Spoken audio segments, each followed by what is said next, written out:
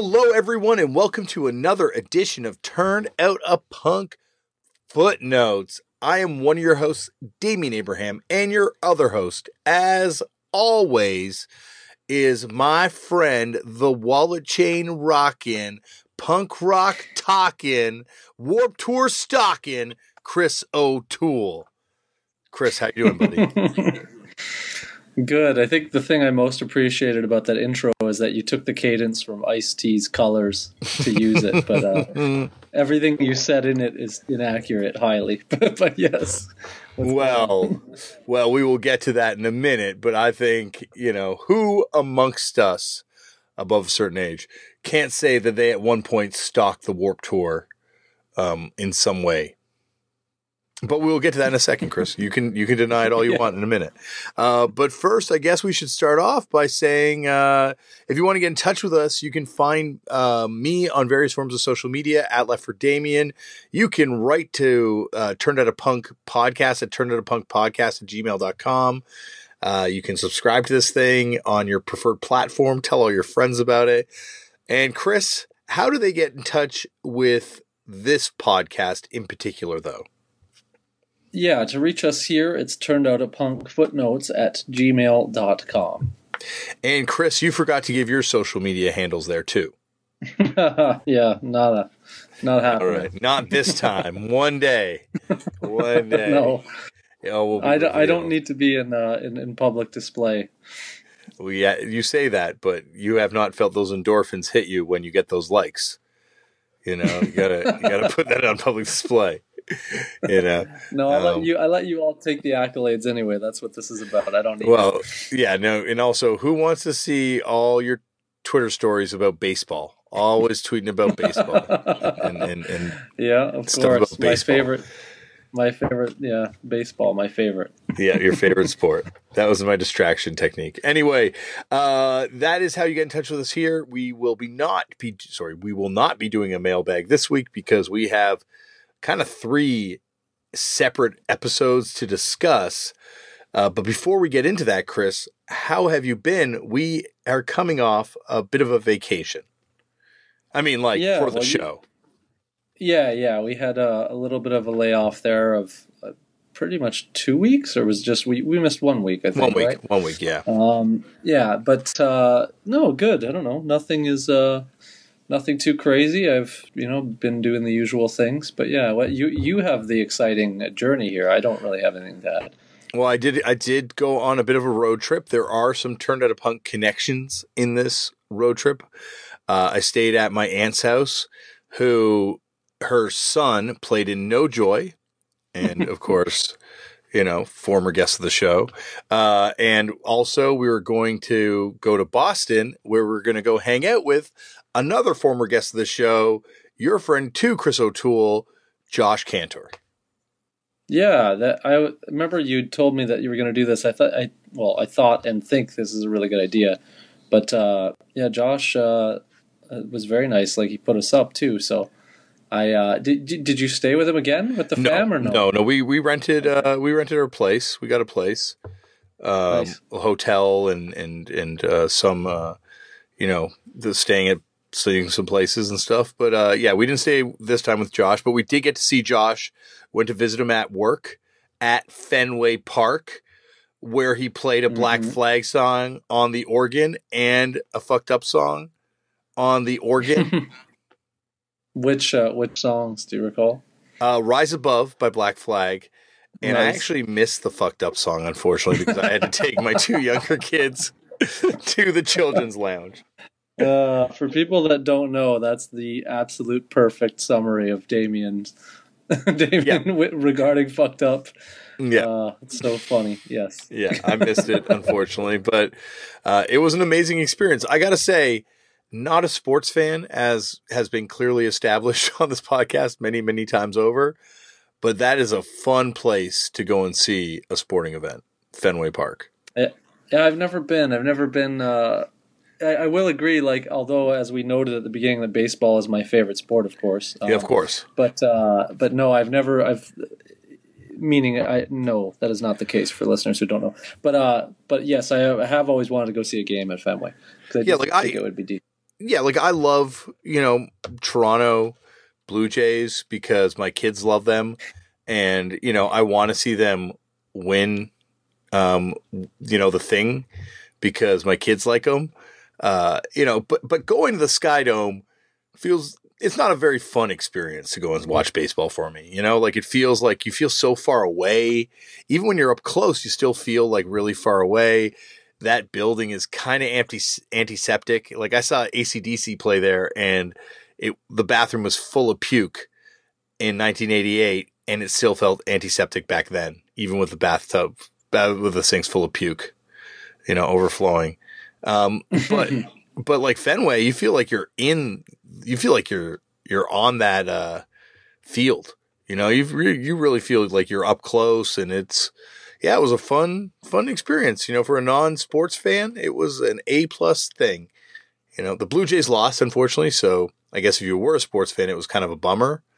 But I got to eat some pretty good food. So another nice check in the win column. I didn't realize you were actually going to see the Jays play in Boston. That's kind of cool. I thought you were just going to a game because you happened to be there, but that's cool that you lined that up. Yeah, it was kind of the plan of the trip was to kind of go down there and see this game. And then fortunately, but unfortunately, I actually had to go away from there for one day briefly to go to the Warp Tour. Nice. How was that?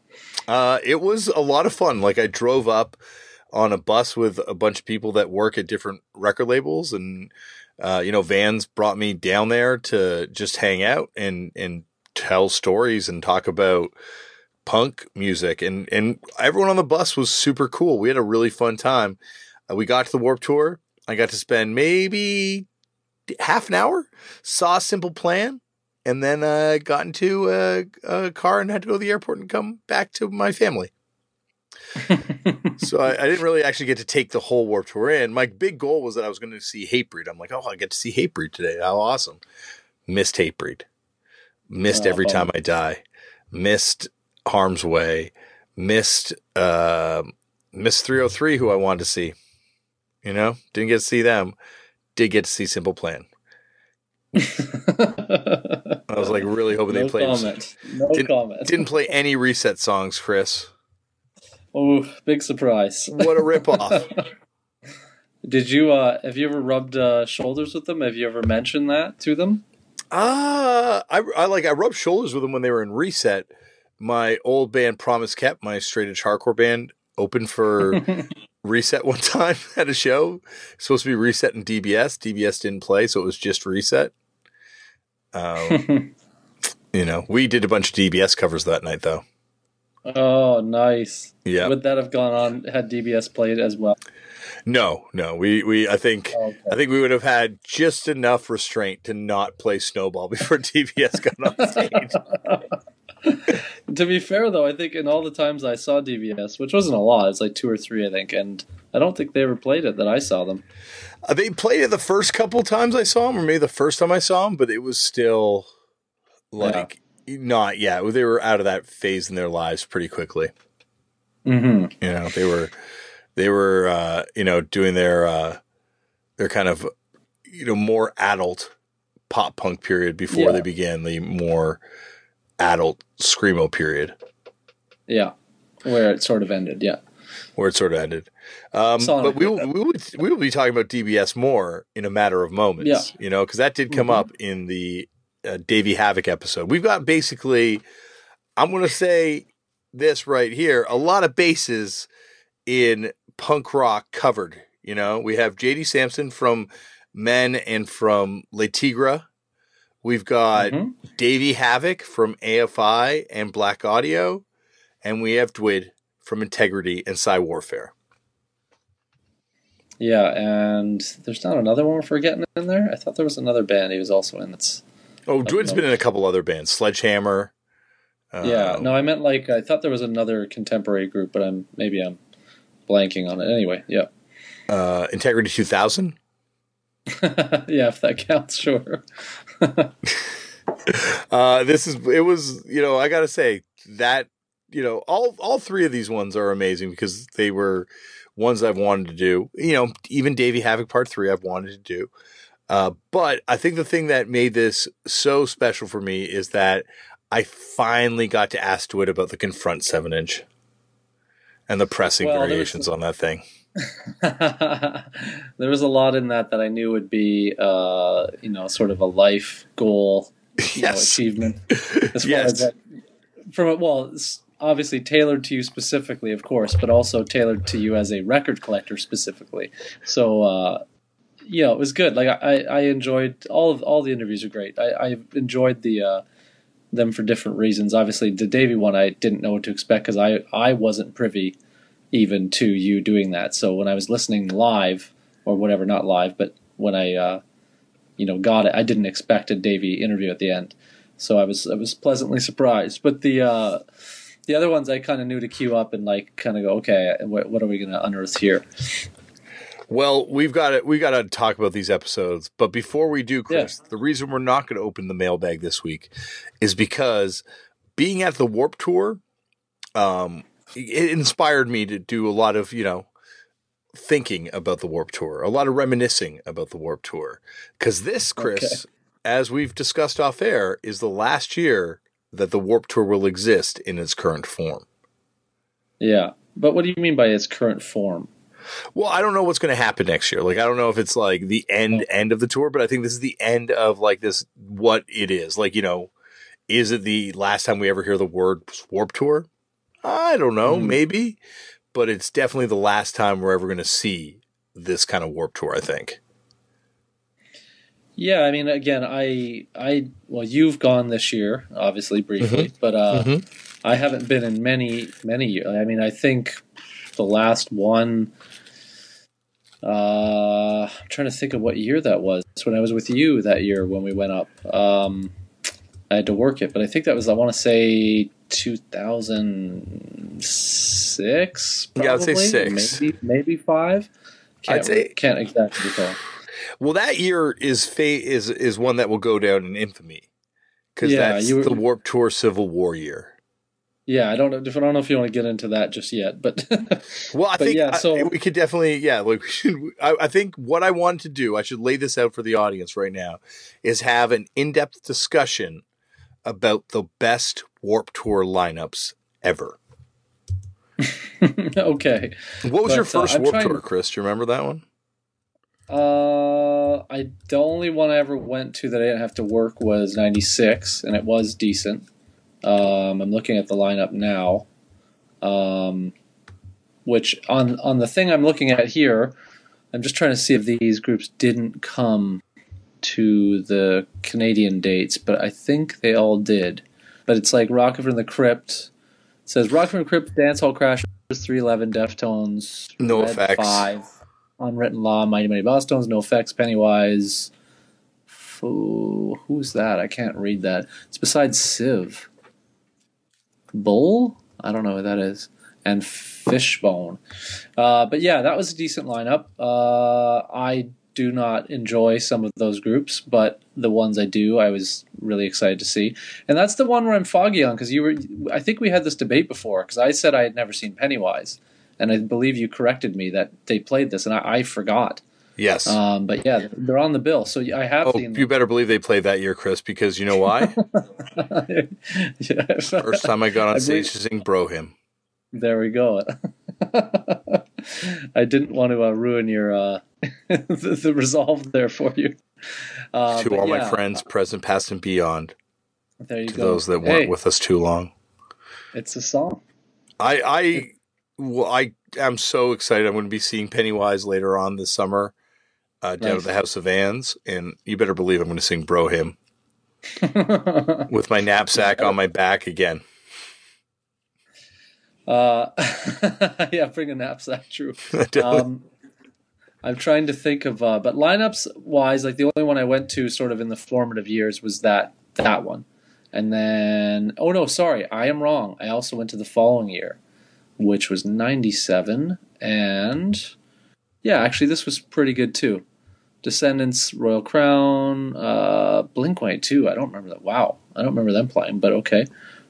Pennywise again. Wow. Sick of it all. Vandals. It's like I've seen Posse Pennywise twice, and I don't remember either instance. But I didn't watch a lot of bands this year. I went, but I missed a ton of stuff. Social Distortion, Melancholy, Bouncing Souls, Suicide Machines, Face to Face, Lagwagon, Boss Tones, Less Than Jake, Hepcat, Real Big Fish. And then there was like the smaller ones were like H2O played the one here. Yep. But yeah, so I went Snapcase played in Buffalo. That's right, Snapcase as well. Snapcase headlined, I want to say. They played Sick of It All. No, Sick of It All headlined. No, Snapcase played the big stage in Buffalo, like a huge stage in Buffalo.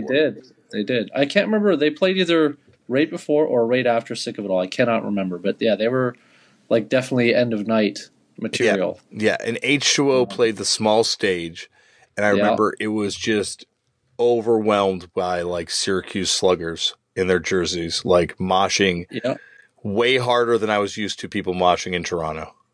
Yeah, I remember that as well. I didn't see that. I missed H2O, but I remember them seeing that kind of happen throughout the fest day. Yeah. So those are the only 2 years that I went, which probably are not a great, I mean, like, considering how many they did, isn't a great indicator, I guess, for explaining what it was like. But for those years, looking back, there's definitely a lot of solid stuff in those 2 lineups. But so I don't know when did you cease? Or did you cease going? My first Warped Tour was 1995. So you went to the first one. I went to the first one when it came and it played. Nice. They did Exhibition Stadium, and then that year after was an incredible one.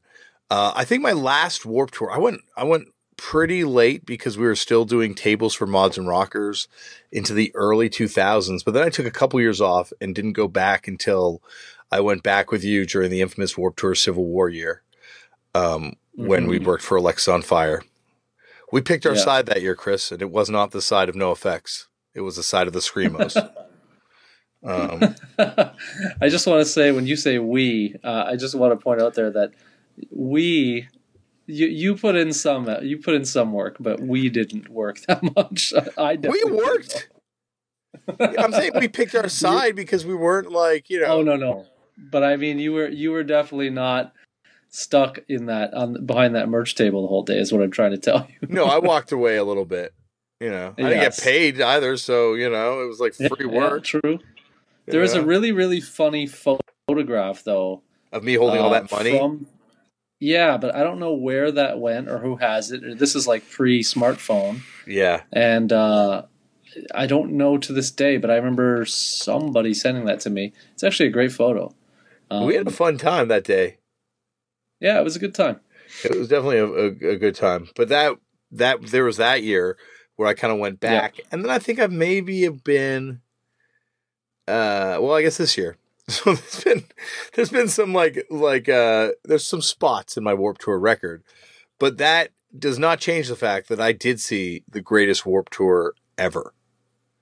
Ever. I have a question for you. If you hadn't gone back between 2006 and now, you guys didn't play it ever? No, God, no. No, they asked us one year. They asked us, And I had an amazing experience at the Warped Tour. I'm not going to shit talk the Warped Tour. I saw some ridiculous stuff at the Warped Tour that I would not have sure. I'm just shocked. But I at the same time, did play. No, when they were like, "Hey, we want to pay you X amount of dollars to do this thing," we're like, we had a band meeting. We're like, "How much would it cost for us to actually da And we're like, "Well, da da da." And I remember my stipulation is I'd have to walk away from the summer with enough money that I could guilt-free buy myself a Fix Vengeance 7-inch and or a Necro Sex Drive. Guilt-free. Like I was making enough money to pay my rent. And then I have just this wad of cash to buy that. And so, after doing the math, we came back with a figure that was 10 times their original offer. And they said, there's no way. And that was the end of the discussion. Yeah, of course. Yeah. I was going to say, I don't even think our friends who played it made that much. No, we were asking for 30 seconds to Mars money.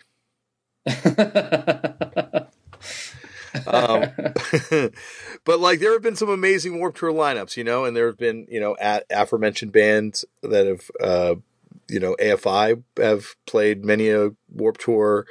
Not many. I think they did 2 or maybe 1.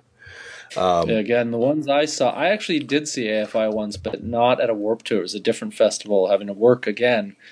But I never saw that. That was the only time I've ever seen them. They played. It was in. Go on, sorry. No, I was gonna say it was in New York. It was at oh God, it was at where Bamboozled? the Giants play. Yeah, there you go. That's it. Anyway, that was the only time I ever saw them. So I never saw them on Warped Tour, but I'm just trying to find the year where they first played. I'm kind of shocked they never played any of those first 3 years, though.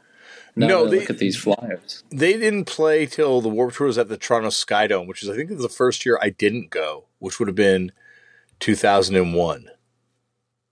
Yeah, wow. Like, I'm looking at the, I'm at, 97, 8, 99, 2000. I don't think they're even on it still. May 2001, I think, was the year they did it. And it was the year they actually did it in the Skydome. Okay, because, yeah, I think you're correct, because the 2000 flyer doesn't have them. Where are you seeing all these flyers? I found a link that it's some kind of Flickr. I'll send it. Oh, it's a Flickr thing? I think I saw that. Vans Warped Tour. Yeah, just look up, if you look up Warped Tour lineup by year, it's within the first 2-3 lines. Yeah, I think I did see that one. But so everyone, follow along if you're playing at home. Yeah, but the first one is 01, that I'm seeing here that they're on. I think 98 has a pretty incredible lineup. Like, if you take away Offspring and Green Day, you kind of do have the big three headlining it with Bad Religion, Rancid, and NoFX.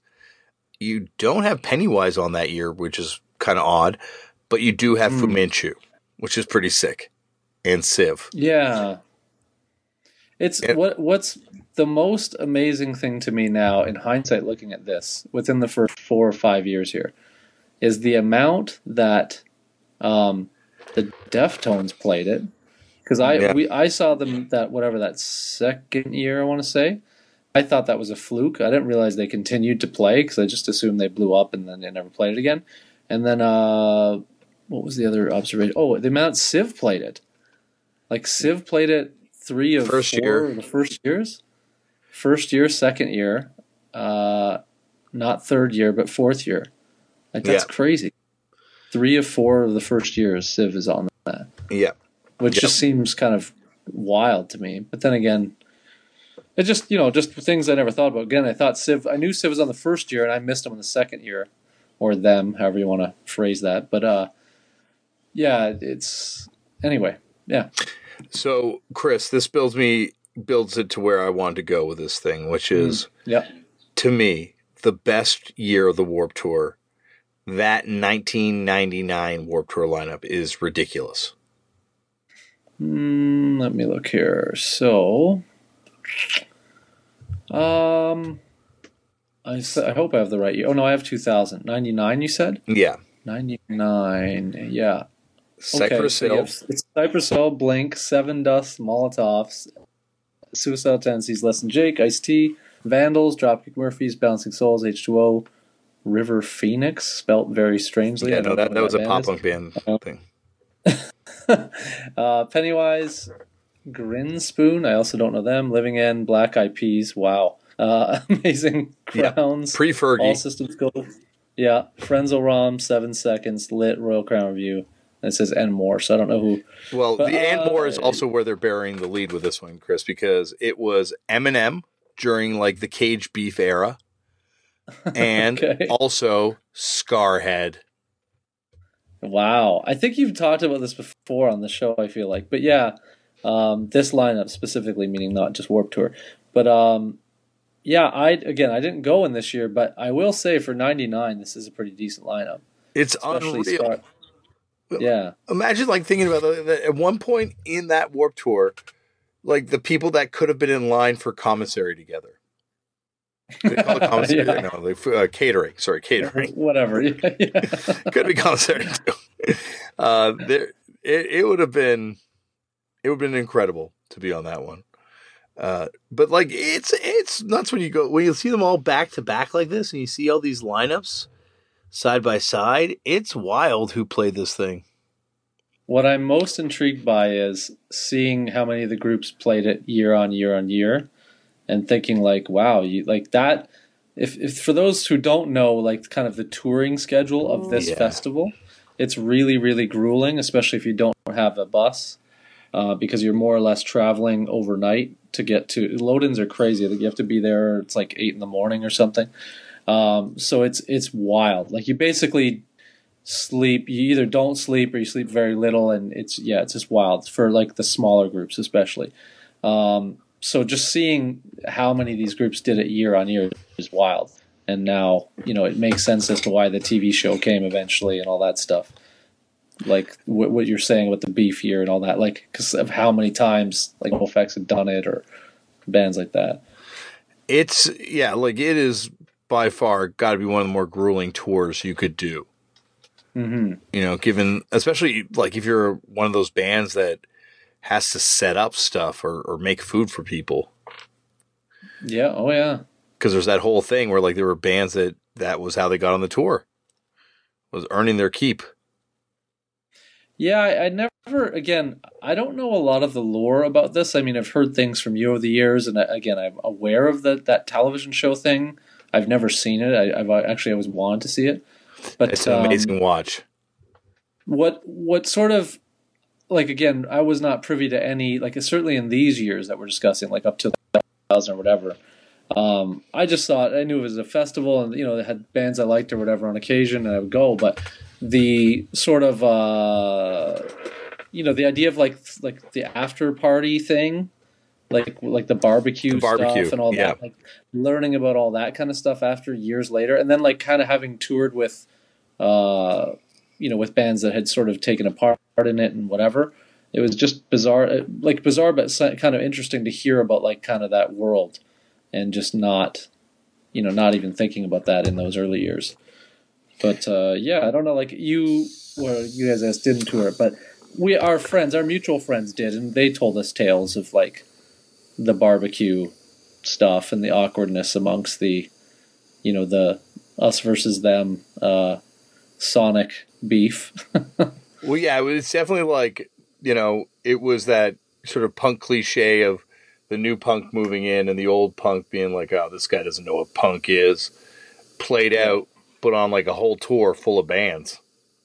Yeah. And then it kind of played out, I imagine, for, the next few years over and over again. Like I wasn't there, so maybe I'm misreading it, but I've always found that fascinating, like that you did have that kind of changing of the guard at a certain point. Well, yeah, that was, again, like I didn't go from 97 or whatever, let's say 98 forward to 2000 and again 5 or 6, I can't remember. So yeah, it was completely different when we went that year, to what I was used to, and I really didn't know. I would say the vast majority of the bands, and it blew my mind that it was not still big, it was even bigger, and it was just a whole other world that I was not like aware of. So yeah, I can see that being a like a clash, so to speak. Yeah, like it.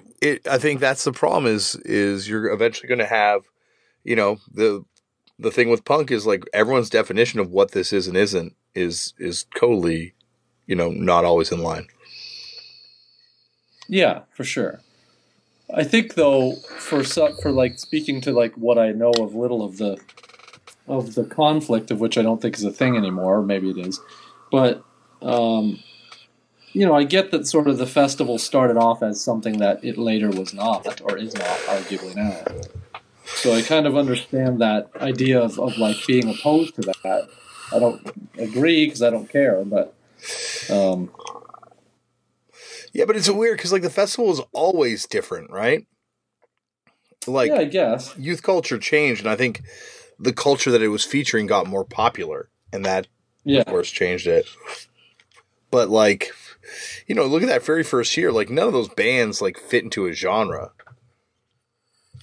Yeah, like, I suppose you're correct. I think in my mind, when I thought of, and again, perhaps, these are not the greatest examples of diversity in music, per se, but they're fairly diverse, all things considered. But I thought of things like, say, something like a Lollapalooza, the original run of those, Yeah. as like the diverse festival, whereas I saw the Warped Tour as like, the quote unquote punk festival. And yeah, I know you're going to see a rap group and you're going to see like some stuff that's not quite that.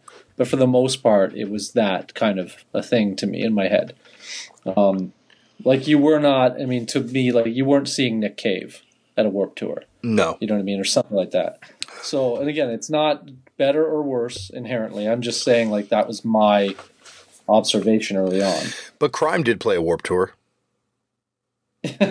True. In 99. So did, and so did, there's a lot of great, like even I think Fear did. I think TSOL toured it for a while. Like they've had. Yeah, they're on one of the years on the actual flyer here. 90 or maybe 2000. Yeah, 2000 they're on the flyer. And like, they've always kind of had it's like, especially that 99 year, like where you have Eminem, Black Eyed Peas, Ice-T, Suicidal Tendencies, Cypress Hill, 7 Seconds, H2O, Bouncing Souls, Dropkick Murphys. Like what a crazy lineup that thing had. Scarhead. Yes, the most important part. Yes, Scarhead. I'm not saying that ironically. That's the only time I got to see Scarhead live. I never did. Yeah, so you should have gone to more Warped Tours. I definitely should have. Well, that one at least. Yeah, you should have gone to that one. That would have been the one that I would say. The one you went to, it's a pretty ridiculous lineup. Like Rock from the Crypt, No Effects, the Deftones, Pennywise, Fishbone. Like that's a wild bill. It was cool. Like even the local stage or whatever in that year, which again the years we're talking about too for the younger folks that only experienced it in the last like whatever 5 to 10 years. Like back when those ones were referencing, I think they only had that 96 year only didn't have just the main stage and just the one other stage, like the local stage essentially. The 96 year had no, because remember the stage. The 96 year, it was like a stage that was split into two. And it would be like one stage would go. Set up while the other one, yeah. Yeah, and then they also had like, I think, it was like a local, like, so, it was like a trailer truck stage in the back. Exactly. Yep. So it was essentially only 3 stages, but only 2 ever going simultaneously. Mm-hmm, mm-hmm. Whereas the last year I went to work it had like, I don't even remember how many stages. It was like way too many. Like, I think it's 4. I think there was like 5 this year when I was there. Yeah. It definitely grew as a tour too. Like that first year, they only had like the one main stage and then the smaller stage. The first year though, the smaller stage, it's ridiculous when you look at who played that. Like Tilt, Into Another, Civ, Swingin' Utters, Vizzo, Good Riddance, Trigger Happy in Toronto. Yeah, that's the smaller stages were always more my bread and butter, to be honest. I wanted to see some of the big groups, but I would usually always try and catch someone on the small stage and usually miss them for whatever reason. Yeah. Which, Moport Park, like 96, it was Civ I missed, and then the next year it was H2O I missed in Buffalo. But yeah, But anyway, you were saying, so you're saying the definitive lineup for you is 99, is what you're saying? I think 99 is like the most interesting to me. Gotcha. But there are arguments. I've heard arguments made by a lot of people about other years being better. Mm-hmm. But I'm going to still stick with 99 for me. Is there a consensus like best year that like is bandied about? I think 99. I've heard 99 a lot. Okay. Some people say 96. I've heard 96. Like people say 96. I put this out on my Twitter account today, and there were people coming back being like, "No, 96 was better," and 96 is awesome. Like it's kind of undeniable too, right? Like Rock from the Crypt, and as we said, No Effects and Pennywise, etc.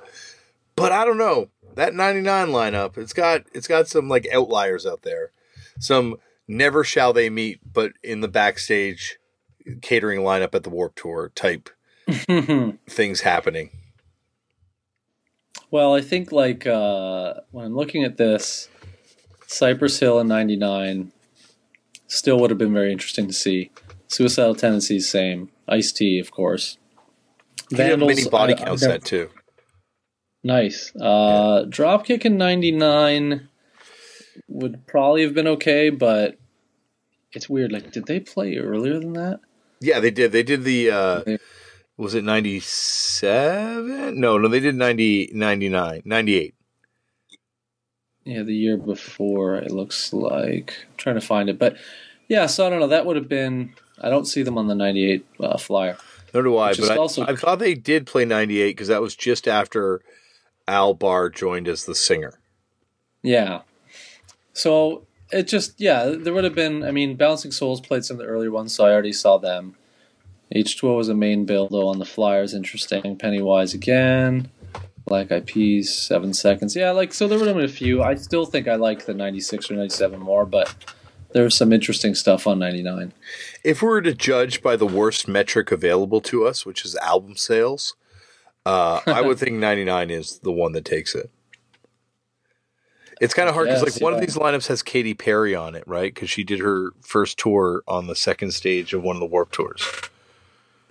That's hilarious. But I still think like Eminem, Black Eyed Peas, Cypress Hill, Ice-T, and Blink-182, of course, have got like that's like those are multi-platinum selling artists right there. Mm-hmm. I think it's funny that Cypress Hill is billed higher than what Blink-182 on this flyer. Well, it was pretty early in Blink-182, and I remember there was like so much heat towards Blink-182 from a lot of the other bands at that point, because their lyrics were considered, and rightfully so, kind of misogynist, and a lot of the bands had heat towards them backstage, and it was just when they were kind of blowing up. Weird. Okay. Because I don't like, again, they're on 97. Do not remember them on 97 either. But, yeah, I definitely remember them on 97. It's funny. Like I was on this podcast this week talking about Blink 182, Blink 155, Josiah and Sam's Blink podcast. And we were talking about them, and it's like they played Canada a lot because they also did Snow Jam, I think twice. And they did a Canadian tour one time with 10 Days Late. Okay. I never... or Body Jar and 10 Days Late. Gotcha. I've never been a Blink guy, so I don't know, but... yeah, I don't know. But that's that year, though, 99. I think that's that's your year? Okay. That's the one that wins the Billboard Award, too. It's a cool year. For me, because I didn't go to the first year, I like the first year, but... and again, the latter year stuff I'm not terribly into, so I can't really compare to the earlier years. But yeah, I remember being and still being kind of bummed I never saw Quicksand or those bands, Seaweed even in that era. So yeah, would be the first one, but that's kind of the obvious answer guy to say if you're someone like me. The first one has my favorite memories because it was in the exhibition, like where it's like a big fair here in Toronto, and there was the food pavilion, and it's when you could still go around the food pavilion and just get free samples of all this shit. Like now that does not happen, but back then they used to offer like all these free samples of stuff. And so my friend and I just, Simon and us, shout out Simon, just walked around there and ate the whole time. Got really bad heat stroke and a really bad sunburn. It's something, sorry to cut off. No, go. Continue. I have something to add that I just noticed here. On the poster, unless there is another group of a very similar but different, just slightly different name that I'm not aware of, if you found that link on the first year's poster, it has like the main lineup, and then if you look at there's red text sort of almost near the bottom, and it's like kind of the lower, quote unquote, lower tiered groups, and one of them is listed as Swinging Udders. Yeah, with two D's. Yeah, spelled incorrectly. So if that is the actual Swinging Udders. No, that is because that's where I met them. Even as like a kid, I totally punished the shit out of that band.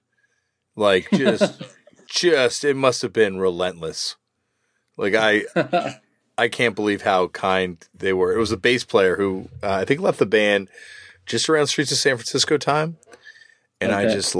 I just dug in those claws and just was like, yeah, blah, blah, blah, talking to him about punk and all this sort of stuff, probably asked for his email address, like all sorts of embarrassing shit.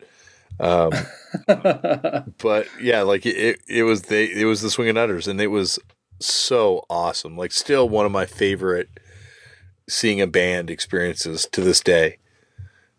Yeah, see, I still never saw them, and I just find it funny that someone spelled the name wrong on the flyer. They're coming through soon.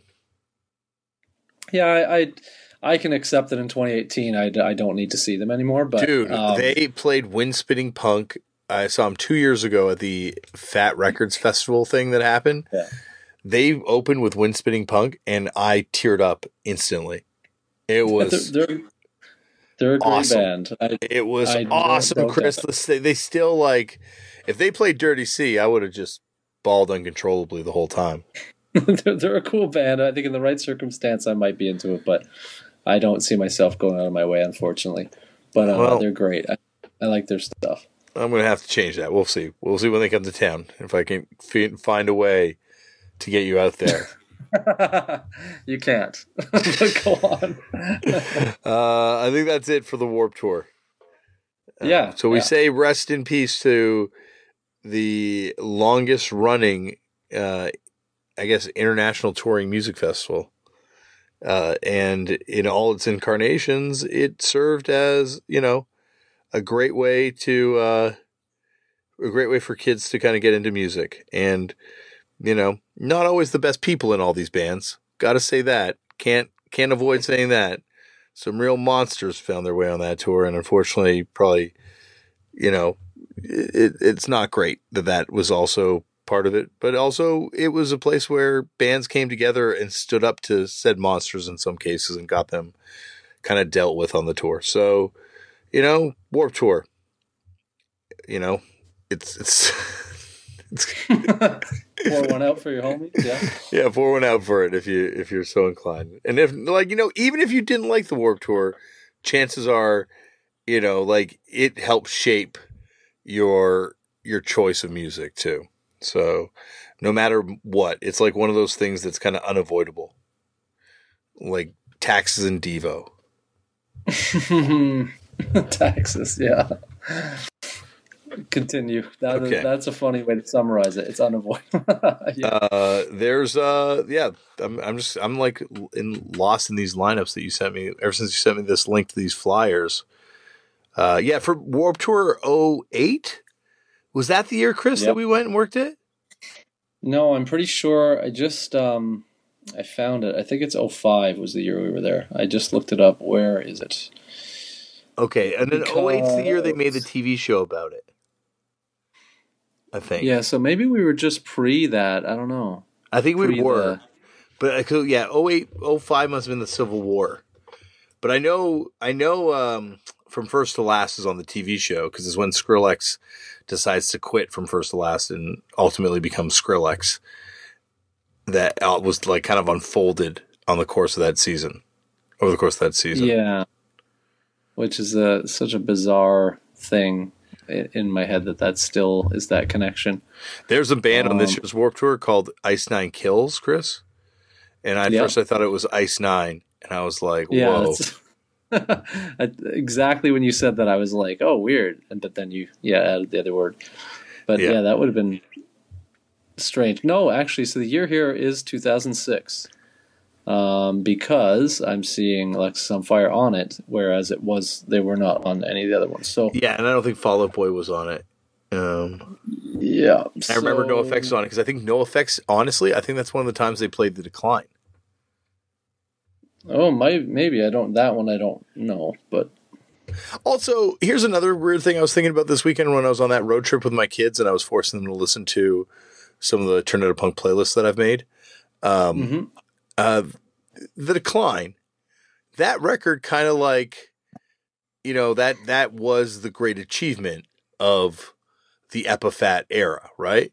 Like artistic achievement, not commercial achievement. Okay, I don't know, like where, yeah, I suppose it's probably for me the most interesting Yeah, it's thing. definitely, it's like it holds up so well. Like, it's one of those songs that I think even makes more sense today than it did then. Yes, I do think, to be fair here, that you like it way more than I do, but, I think, yes. but like what, has like what would be the other great, I guess Propaganda. Propaganda would be the other. I guess in theory, yeah, but I know what you're saying. I just it's just amusing to me that you gush about the decline, but I get it. I do get it. I remember them playing it that night, and even though that was like kind of at the height of my I'm over it phase, I was like, yo, Hmm. this song's fucking incredible. Like watching it. Yeah, that was. I recall that. Yeah, you that year you were still in prime, like sort of peak Damien, if you will. Well, I'd argue that right now I'm in peak Damian, but I would accept that you mean like straight edge, argumentative, like just hardcore, obsessive nerd type. Yeah, that was kind of the peak of that. Yes, that's what I mean. Yes. And it was definitely, though, that No Effects song brought me right back to peak Damien in still straight edge, but like doing Mountain Rockers, freaking out over the Yeah. fact that Decline had just come out. I remember 10 the first years time I heard prior. that song, Chris. I remember where I was. I don't doubt it. I don't know why that. Well, I know why it made an impression on you, but see, like my memory of that song is I remember working in a record store when it came out, thinking it was decent, but that I wasn't terribly moved by it. But I just thought, oh, this is a really mature thing to make, and then that's about it. So, but it's definitely, it's an achievement. I don't know if I could put anything else they've done on par with it as far as its merit artistically and certainly politically relevant. But yeah, it's decent. It's fine. Well, that's not the level of excitement I had when I came upon this realization in the car. I'm not trying to throw any shade. I just it's funny. It's funny that you were moved by it more than I was to this day. I like it. I like that you're into it. It's never. I don't know. I could take it or leave it. It's fine by me. What are your top 10, top 5 songs over 10 minutes in punk? Oh God. Because I got to say, that's pretty close to number one for me. There's that Mind Eraser record where I think the songs are they over 10 minutes? I cannot remember, but that's a difficult one because I always viewed the decline as, isn't it? Is it one song? I thought it was always like 4 tracks separated. Dude, it's one like complete song. Well, yeah, but it's more or less like an EP with like 4 parts. I think it's like a piece of music with like a couple movements involved in it, but it's one cohesive piece. Yeah, I guess. I don't know. I don't think about, I don't know, the length of it never really occurred to me. I thought it was multiple songs, but yeah, I don't know. That's a very difficult thing to say because I don't know who's has 10-minute plus long punk songs besides you and No Effects. Yes, well, and I think who inspired who on that one. Yeah. Anyway, Mike would never admit that, but that I can admit it. Yeah, like let's get into the episode, I guess. Now, I guess we've bullshitted enough. Yeah. Oh, actually, I gotta say, no, I did pick up some records today. Yeah. And one thing that I picked up that was pretty, like I picked up like the Nardwuar comp. Oh my God, my mom's on channel 70. Do you have that comp? No, not that one. It's like his garage comp. And, I picked up a couple other singles, but the thing that I picked up, well, actually, something I picked up that you might care about, Chris, is the Sucker Punch Armed and Hammered split 7-inch. Nice, yeah. Some Canadian classic. But the other thing I got was the Hagfish 7-inch on BYO. Nice. But it includes a press packet, which has in it some quotes about band members and certain dates, right? So one is a picture of the band, a promo shot, and it says January 28th, 1978. Frank Sinatra tells the Enemy, Punk rock is a bad scene, and I don't understand why it has to exist. Hagfish guitarist Zach Blair, age 4, forgets to take his Ritalin and smacks Frank right in the kisser, proving his point. Blair then spends the rest of his life trying to emulate Sinatra's opening act, Don Rickles. Hagfish, rock your lame ass, London Records.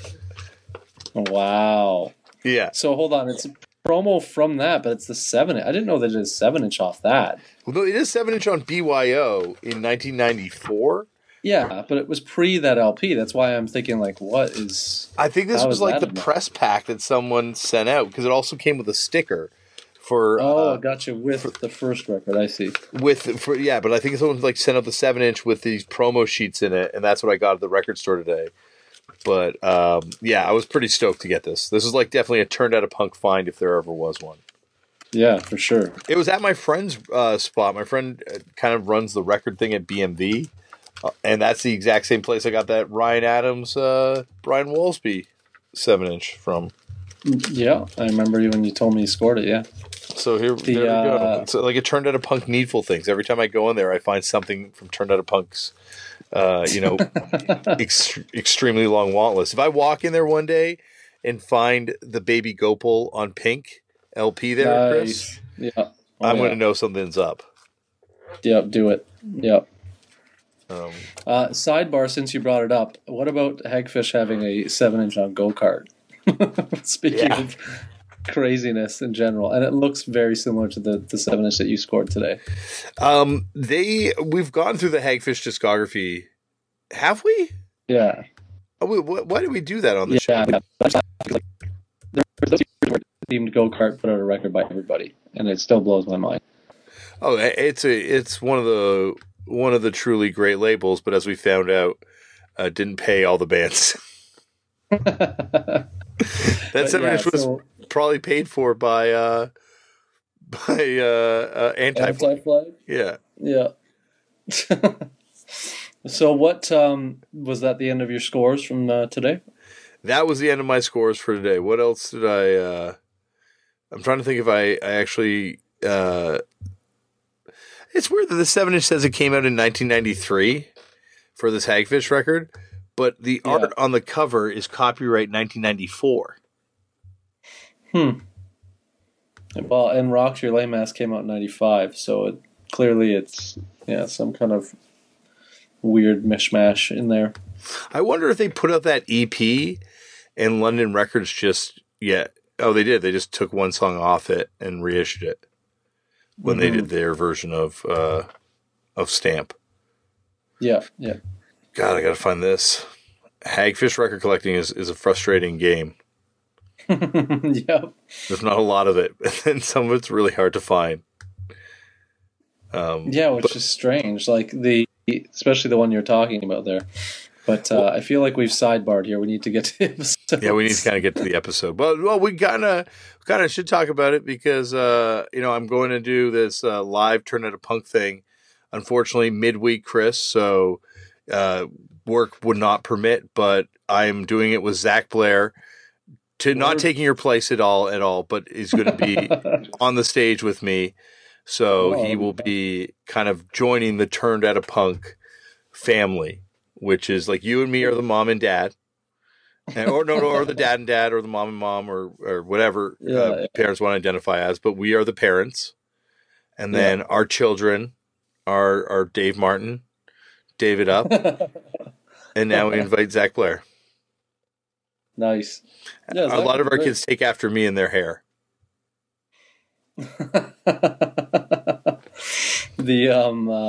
That Zach will be great. Yeah, that'll be cool. Yeah, you've been on tour with Zach before. Yeah, not like with the band he was in, but yeah, we were on the road with Only Crime for a time. Yeah, nice guy. Yeah, great friend of the show, responsible for half of the greatest Turned Out a Punk episode ever. The other half being MVP, the infamous episode 101. Go and listen to it if you haven't. Trust me, the payoffs are many in that one. But anyway, we've got to talk about some of the other greatest episodes of all time, which are these current 2 episodes of Turn Out a Punk. What number? I'm actually now legitimately curious because, I wonder what number of episodes we are at now, Chris, with Turn Out a Punk. 177. 177. Mm-hmm. Wow, that's crazy. Okay. 177 with the bullet, Dwid, and 176, JD Samson, with the surprise guest tacked on the end. We are on a great 2-week run. We got to dive into it, Chris. Where do we start? Let's start with the JD episode. Are you or were you a fan of Le Tigre at any point? Yeah, like Le Tigre. It's funny, actually. The part about that interview I found the most interesting, having not really researched JD very much in depth. I wasn't aware that sort of they had a lineup and then she was sort of a later addition or whatever. I just assumed that the band started with that intent of the X people involved, and that's how it worked. And also that she didn't consider herself like a musician, essentially. Mm-hmm. I thought that was a funny but interesting idea, especially given that, I don't know, I feel that I just, when you see people involved in music, it's strange to me when they don't, although I understand that on a personal level. But for people that I've seen and like their material, it blows my mind when they don't consider themselves that at a certain point. Well, I think that's the thing about her story that I found so incredible is I could... I didn't obviously experience anything like Le Tigre experienced or what, she experienced in Le Tigre. But, I did experience what it's like to kind of become somewhat hyped for a time and just kind of what a mindfuck that is. But for me, it was such a gradual kind of thing, I couldn't imagine to be just thrust into that position overnight from the sounds of it. Well, yeah, and then I don't know if I have a foggy recollection about this group, but I do not remember the major label thing for whatever reason. So when that whole thing got touched upon, I just thought, oh wow, why don't I remember this? Now that I'm looking at kind of the records at the minute, I remember This Island the record, but I don't, now seeing it, oh okay, it's a major whatever or co-major release or whatever. But I don't. That never jumped out to me at the time. It really didn't. That they had made that jump for whatever reason. Yeah, it felt kind of natural by that point. I guess. Yeah, I think if they had, especially if Kathleen had done that with that first record coming off of Bikini Kill, it probably would have been a little bit jarring to see. Yeah. That kind of transition, but I think by that point it kind of felt. They had kind of almost. I remember going into some clothing store in the mall, and a person I was dating at the time, I'm pretty sure it wasn't Lauren, it was before Lauren, was buying something, and they gave them a sampler CD, and on the sampler CD, it was there was a Le Tigre song.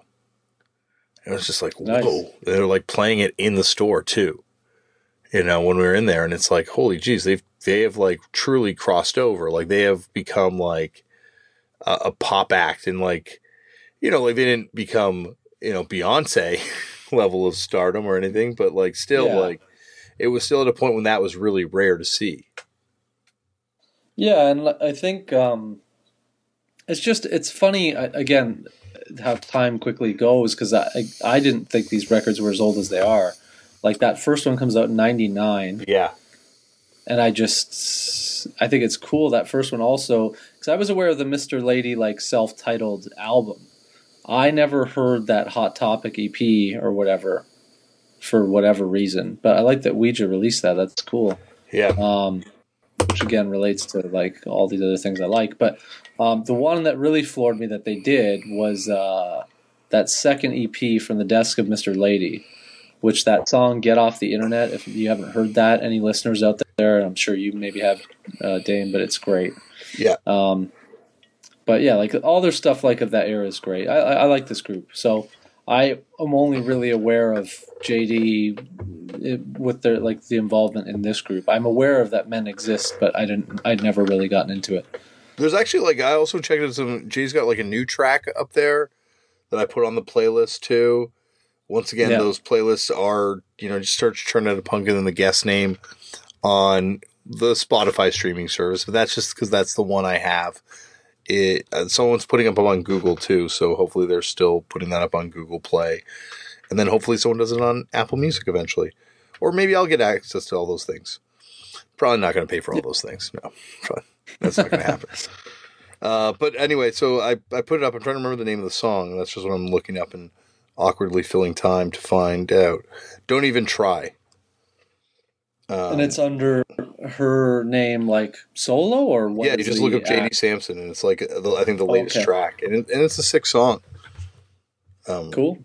But I also loved, talk about someone getting into it a completely different way than anyone else who's been on the show. Like, I don't think anyone has gotten into it by just trying to read zines and magazines, these particular kind of like, I guess, more kind of mainstreamy, but like queer zines, like part of the kind of like continuum of queer zines that goes back to like Fifth Column and like all that kind of stuff. Yeah, for sure. I thought even like the choices of groups like within that she was exposed to was interesting. Yeah, like Tribe. No one that you've interviewed says Tribe 8 as their first exposure. No, but they've come up. They came up again on the Pansy Division episode. So, yeah, they come up. But I just mean like that's cool. Like it's definitely not the same intro that a lot of people have had. Yeah, including myself. Yeah, absolutely. No, definitely. Same here. But like, also it's awesome because it's led me to kind of rediscover Tribe 8, like a band I haven't listened to in years. But gone same. back and listened to it again. Yeah, and they hold up, man. There's, like, some of those songs are like just as like jarring as they were when I was a kid hearing them for the first time. Yeah, like again, I only had limited exposure long ago, but I haven't revisited it. That interview, a lot of what was discussed in it were things that I was like, as they came up, I was thinking I need to re-listen to these groups because I hadn't. Again, like when you're making your way through, like I've listened to things here and there like that, but I hadn't. Like Team Drench, I never really listened to, or Dresch, pardon me. But what else came up? I'm just looking at the list here. Team Dretch was like go on, sorry. No, go. Yeah. No, I was going to say Team Dretch is one of those bands that like really kind of feels like, hasn't had that. Maybe they have actually, but I just been unaware of it. Like that rediscovery point, Yeah, the name seemingly gets thrown around, at least in a few interviews that you've done. I've noticed more prevalently lately, but kind of with you. I think they're one of those groups that hasn't really received that second wave yet. Again, maybe I'm wrong too, but I think they're low key like revival hype right now, but I don't think it's like the level that it should be, really. Yeah, no, it was this was like a fun episode. Like I wish we had a little more time to kind of get into, Le Tigre ending and the kind of what it was like to kind of hit that point where, that ride's over and you got to start a new one. Like, and that's your first band, like the first band breaking up's always like a weird thing to have to deal with. Yeah, for sure. The other side thing, I don't know how we avoided it up till this point because I'm just reading the synopsis again going, oh yeah, like the journey and then ska being such like a main thing. Like that threw me way like wicked curveball. I just thought, that is like not what I expected at all. But also, has anyone been on the show and like had such disdain for like a part of their like music trip? Like when she brought up ska, she was just like so dismissive of it. Like, like I don't want to like, no, let's not even go there. But I think it's cool when someone talks about it in like their journey. Like perhaps they don't like it anymore or whatever, but I was like just amazed at some of the stuff that came up in there. Like I would never ever would have thought that was one of the influences to a certain degree. Yeah, well, that's the great thing about this show is once in a while you really? So like to know that like somewhere in Le Tigre there is some sort of like reaction to Mustard Plug going on. Yeah, or even like the fact that she mentioned the Toasters is what blew my mind more than anything else. Because I had friends in in the '90s that definitely liked that ska stuff, but like the Mustard Plug was never one of those groups that they like kind of went off about. But the Toasters were for whatever reason, so that was strange to hear like that one dropped out of anything. Like the only thing that could have like literally sealed it for me is if she mentioned like Mephistopheles or something, and I would have like just thought that was the most hilarious thing ever. Well, because I think like Mustard Plug, and no disrespect to Mustard Plug, like I've played with them before, That's and like fine. I certainly owned some Mustard Plug records in my time. But and actually we played with them not too long ago in Detroit, and they are fucking ginormous, and it's like it was a wild show.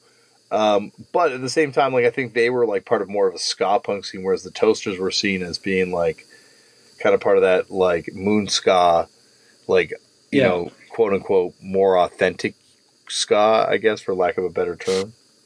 Yeah. I agree. Yeah. I also like I do I like ska. Like I'm I like some of that. it. It felt so dirty. I never really got into like I fuck with Jersey. Like I never got into those bands all that much, but I don't I don't have a major aversion to it. It's not really my thing. Yeah. But there were certainly like groups that I could tolerate more than others. You say that as you're wearing your Sublime shirt. Yeah, that was not one that I ever liked, that group for sure. But speaking with like just a random anecdote on that, I'm amazed that the life of Sublime as like a cultural hallmark has not dwindled for whatever reason. No, if anything, it increases. Like now, it's like deity type status given to. I'm going to go so far as to say this. I don't know what it is, but I feel like whatever broadly termed you want to call whatever Sublime came from. If I were be so bold as to say like, alternative music or punk music or ska, whatever you want to say, they're like the zeitgeist thing for them is they're like the Grateful Dead to that. Yeah. And I don't know why. And well, because it kind of is jam bandy, like it's not like it doesn't sound like the Toasters or Mustard Plug even, or Yeah. It sounds like jam band ska. But it also has like the aesthetic. You know what I mean? Like it has that weird, like you'll always see that there's a person you will encounter every now and again. It's like Sublime. Yeah. And they have like the aesthetic is the same, and it just blows my mind. Anyway, I go on. No. I'm gonna have to go off on your sidebar for a sec. Yeah. As like a kid who's gone on, or an adult who's gone on about the time as a kid that I paid way too much money for a Black Flag Process of Weeding Out CD, and how it affected my listening of the band very early on. Because it was like $30. I did the same thing with Sublime, where I'd seen their shirts and I saw them in like always like adjacent to punk stuff, And I remember reading a review for them, and it was like, blah. So it was like early on. It was before they had that big hit, crossover hit, and I bought a CD, an import CD, at the CD store up the street from my house. And it was a used CD, but it was still like expensive because it was like this like import thing. So I bought this CD, and I remember getting it home. And man, was I disappointed. Like, this is what this band sounds like? Well, I think the other way of like summarizing this for like sort of something that doesn't exist any longer, in sort of pre-internet or early internet terms, that is, their aesthetic, or at least the looming aspect of their aesthetic, or what they were like, that name, seeing that on like anywhere, or like you're saying, reading a review early on or whatever, it almost had like that Op Ivy. Yeah, and like it doesn't at all, but it had that where it seemed allure like, to it. This is the newer Op Ivy thing. this will be that. Yeah. And it's like, no, but you're right. I think that's what you stumbled into there. But yeah, we didn't realize that was Danielle Steele's son's band. Yes, but also it then became like, now it's like I said, it's like the Grateful Dead of this. I don't know what. Yeah. Like, I can't think of anything else that has that sort of weird, lasting, bizarre, like, not. I don't even know how to summarize it, but yeah, it's such a social distortion. Phenomenon. Yeah, that's a Grateful Dead. No, but it's sonic spectrum, but yeah, for sure. Yeah, no, 100%. It is Sublime. Like, if Sublime was still going today, they could be on that Grateful Dead circuit. Yeah, and I think but I think you're bang on with saying that. Like Social D though does have that same sort of transcendent thing, but it's the Misfits. It's 100% the Misfits. Yeah, there we go. Like something like that. Like it would be like there's another one I could think of eventually, but yeah. Yeah, that's the that to me is the one. Mm-hmm. That has like kind of like. Oh, go on. That one at least makes a little more sense to me in terms of though that they're still continuing, right? Like the Sublime window was just a window of a certain time. So I get that people who are into it are really into it. And, Chris, they are continuing. Sublime with Rome. Are they really? Yeah, so they got this kid Rome singing for them, who sounds just like that old singer. Weird. Okay, I didn't know that. I thought they were done when he passed or whatever. I didn't realize. No, then they became like something Dub All Stars. How do I know all this? That. Like, this is like, why do I fill my brain with this? That's my point, though. Yeah. But we're digressing so we can end the Sublime bit. But yeah, we are very digressing. Well, let's get to Dwid here. No, let's there was something else I wanted or whatever on JD, either or, whatever you want to do. I'm trying to look at my notes again. That's the problem when you have two episodes. All the sense of order goes out the window with the podcast. On Footnotes. Like, we got to deal with the messes. We got to deal with the messes here on Footnotes sometimes, and sometimes the notes are messy. I just also want to say the point that was made in the episode of hating the mainstreamification of music, which I think is kind of a rite of passage as to anybody that kind of gets into this. Mm-hmm. So I identified with that. I no longer at all identify with that, but I understood that, like taking that journey as she talked about it. But I do find that's a very similar, like a very funny one. That's one I always wrestled with in the terms of, because obviously like the Sex Pistols and the Clash and all that is in bed with, like whatever major labels out of the gate, yet is the foundationary stuff to the beginner getting into this kind of stuff. Mm-hmm. And so, that's a weird, conflicting notion of a young person getting into this and wanting to like come correct, so to speak.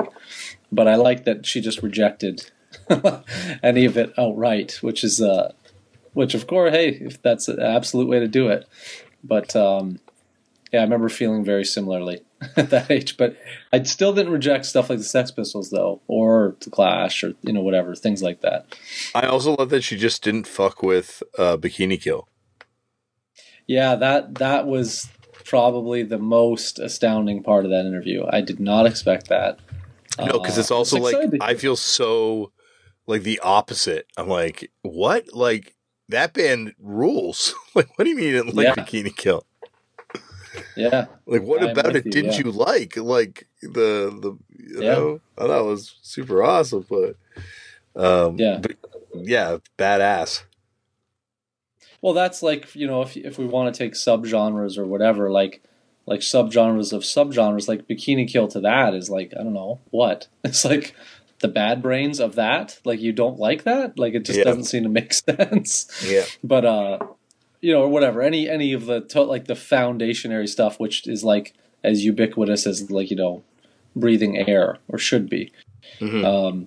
So it's just, But I also think it's great. And I thought that made it funnier when she talked about joining La Tigre and it not being, like, as much of a thing because she didn't have any hang-ups about being a super fan prior.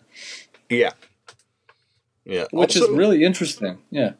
Yeah, because I couldn't imagine what it would be like like to be a super fan, dealing with that at the same time as you're dealing with stage fright, coming to terms with stage fright in front of a crowd, like also having like the head trip that you're like a massive, you're on stage with one of your heroes. Like just to be contending with that would be hard.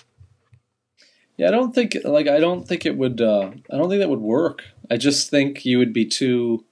I mean, maybe like circumstances can prove me wrong. Because I'm sure there are groups like that out there with these same scenarios. But yeah, I just think like you'd be way too, especially if you're that like whatever amateur or performer, so to speak. You'd be way too insecure about the person you were obsessed like over. I just don't think it could ever work. But who knows? We got to ask Mike how he does it. With who? With me. Who's Mike superfanning? You? Yeah, me. Okay. Yeah. Like he looks over at me and he's like, I just wanted to make sure we got that one correct. I'm in a band with my hero. How am I doing this? Oh, I cannot wait for the Mike interview. Damn, I really can't. It's gonna be the best. I think that's why I wanted to find out. I think that's gonna be episode 200. Yeah. Maybe we've already passed 138, so it's got to be 200 now. Yeah, what was 138? I haven't been keeping tabs on my punk numbers. I don't know. Anyway, let's move on to. I guess we we can talk about the secret guest now. Obviously, fairly open. It was Davey Havok, who's going to be headlining 77 Montreal next week. I will also be doing this live podcast there on the 26th of July at Le Ministre. Confirmed up the guests. I'm going to announce them this week on Turn Out a Punk. Some big names, Chris. Nice. Some real like people that you'd be impressed with, not people that have been on the show before, Chris. Because I know you're like, you're like I'm over it, But I'm saying some stuff. I think I might get you to even be excited about a couple of these people. I am a fan of your show apart from doing this with you, so I don't know why you would say I wouldn't be. I know, but I know, Chris, like this is what you say on air, but I know as soon as we get off air, you're like, you give me these notes. Like I have 2 hours of notes to do after we get off the air. You're going to be critiquing everything. So don't worry. I'm going to get you with this one, Chris. Okay, that's good. But anyway, let's get on to the Davey Havok episode. The thing I wanted to talk about is I got a flyer. Like, I do think they played with the Swingin' Utters. Someone sent me in a flyer of AFI playing with DBS in Vancouver, but I don't think they ever toured to Toronto until they toured over here with Rancid. So you don't believe the Swing Utters thing actually happened in Toronto, is what you're saying? I don't think so. I think the Swingin' Utters' first show was the 95 Warped Tour at Exhibition Stadium in Toronto. Well, I do think if anyone would know, it would likely be you. I do not know, but I will say I do not recall ever hearing of an AFI Swing Utters tour in Toronto either. So I don't know. I'm not 100%, but I that would strike me as something in my mind, I believe. Well, the only thing is DBS did play Classic Studios. I believe Gob was the opening act for the first time when they came here. I'm not 100% sure. I didn't get to see him at that show. We showed up late.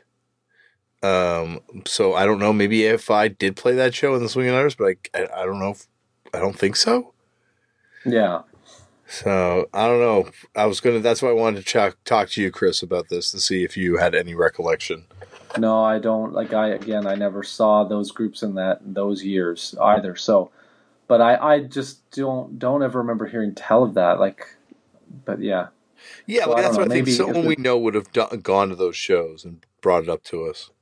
Well, and I think I genuinely you are up on that. I think you would have that recollection. I really do. I'm shocked if you didn't. So I'm going to go by that alone. But well, if any listeners, of course, if you're this deep and this is a major, and you're regional and this is a major thing that yeah, feel free to write in. But, we need to know this. We need to know. Yeah, but I'm pretty confident that you're correct. I got a flyer sent to me also by Flex Your History, which you can follow at Flex Your History on Instagram. Some real cool flyers from the Vancouver area, including a 1996 show, AFI with DBS, which would Nice. have been, God, could you imagine how sick that show would have been, Chris? Was it 95? I'm 96. trying to think. 96. I'm trying to think what DBS record that would have been. Probably If the If the Music's Loud music's Enough. loud enough, I think it would have been just after. It would probably been an Anti-Flag split era, which is that transition Yeah, period. great era. Arguably, maybe their best era, I would say. I kind of think so too, because it kind of captures the best of both worlds at that point. Yeah, agreed. Yeah, that'd be great. I mean, I'm trying. And AFI would have been on what, first record, probably first LP, Or just the second LP. maybe. Yeah, Maybe the first LP. You're right. Probably first LP. it's funny that both of those groups, like just now thinking on this. So, I think as far as the band progression is concerned, I think DBS's progression was quicker, and in terms of like finding where I think they would eventually arrive. And so it's funny looking at that going, yeah, DBS were a little ahead of the curve and AFI weren't there yet. But then you go, whatever, like 2 or 3 years down the road. And then AFI has, found their niche, which then, of course, they become huge on. And yet DBS is sort of like, I think, probably done by around that time or near. So it's a funny, it's funny hearing of these kind of groups playing together, and then, well, for you and I, DBS is an important band. I don't know if they transcended a lot of other people's radar, but like the fact that these bands like were all in the mix at one point, and they all had these really vital periods, in my view. Yeah, it's just a bizarre state when you think of like, because how many bands play that don't, they just kind of do their thing and it doesn't hit and then they just go away. Like. Oh, yeah. AFI could have easily just done what they did on the first, 2-3 records. And then, not to say that those records are bad, but just like those records to me being what happens a bit later, they clearly are not, the fully formed article yet. No, but they were both kind of like, it was funny because I remember going to see AFI with a friend of mine when I went out to the Bay Area years ago, and we drove down to Santa Cruz to see AFI play, and DBS just happened to be going through, and just like, got on the show somehow, hopped on. And I remember talking to Jesse before the show, and I was like, obviously a big fan. And by that point, they had the new bass player, and one of his parents worked at the same airline as my mom worked at, this airline. So we had like this connection that we were talking about that. And he was like, Jesse was telling me like, yeah, it was really weird. I remember Davey warming up before the show and he started singing this Danzig song. And I thought like, oh, he's just joking around singing this Danzig song. So I started joking around singing with him. But I didn't realize he was doing vocal warm-ups. And then I'm like, oh, you haven't seen AFI like since like you hadn't seen them. And they had made that jump, and it like, and by that point it was Black Sails, and they came out still one of the best shows I've ever seen. And it was like amazing to look at their faces just being like, holy fuck, this band is incredible. Like, yeah, you're right. AFI had that moment where they became like, they went from being a hardcore band to being like, and this is going to sound like a diss because I know we use it as a diss here, but they became like a rock band. And like, but like in the way that they had like, they were a rock band on par with like Danzig to me, and like on par with like, like big rock bands. Like they had this power on stage, and it was just like, oh, this is this other band. Yeah, I just think like when you look at their trajectory, I think that's where the band as people know them, that's the turn there. And so it's funny that happens like you're saying, like a few years later. And I feel that, I don't, we've discussed this at length on the show. I don't think DBS have ever got their dues. And I think they're obviously majorly deserving. And I personally am a bigger DBS fan than AFI fan. But DBS, I would say, was already kind of that fully realized thing even then.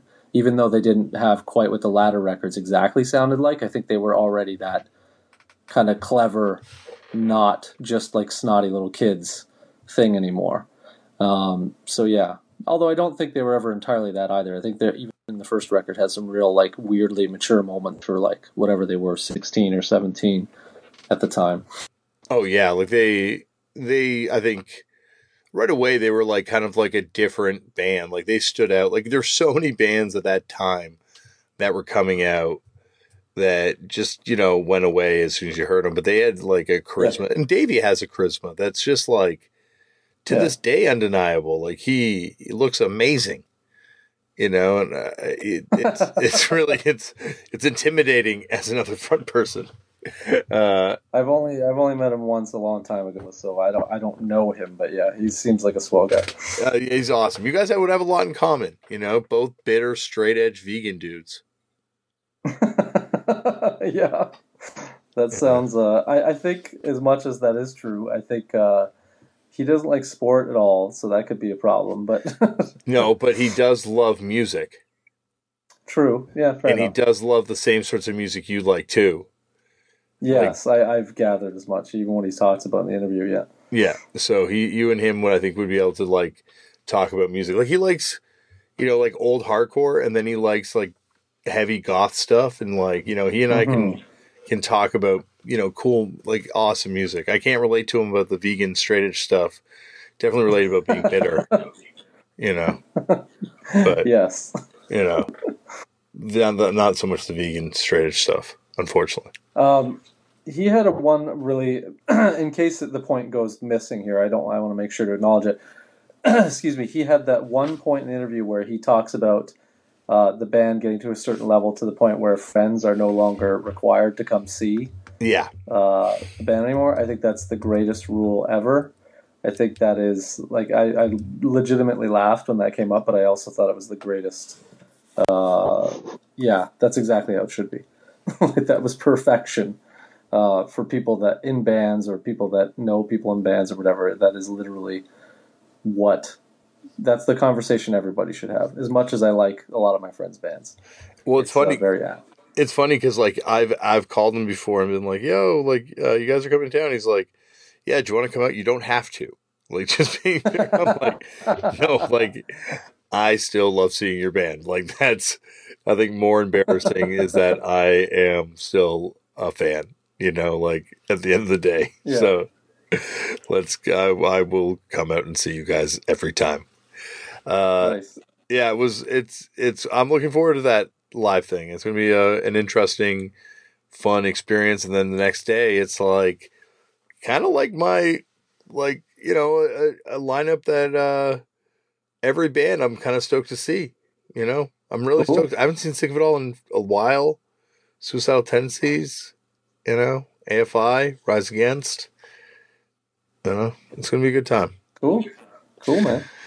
Well, Chris, I'm just delaying what will probably be something that will both, regret having talked so much before it because it will go very long. But let's dive in now, Chris. Let's dive into the Dwid Van Hellion episode.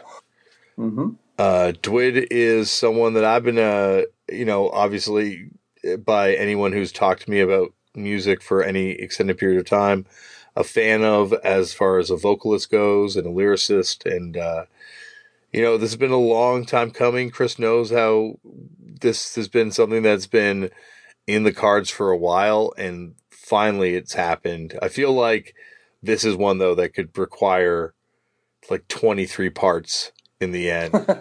What a fascinating person Dwid is. Yeah. And truly like one of the coolest episodes I've ever gotten to do. And I got to nerd out about a lot of stuff. You did, and I just thought of this as you were saying it because you were taught, like, obviously everyone's aware of you're a gigantic fan, but I just was aware now that this year, I believe they both fell this year. I'm quite positive they did. Both Gary A. and Dwid you interviewed. Yep. Who I believe, if I were to summarize you to someone else, I would say those are 1, 2 in whatever order you want. Absolutely. So you've knocked knocked the two off like this year, which is kind of impressive actually.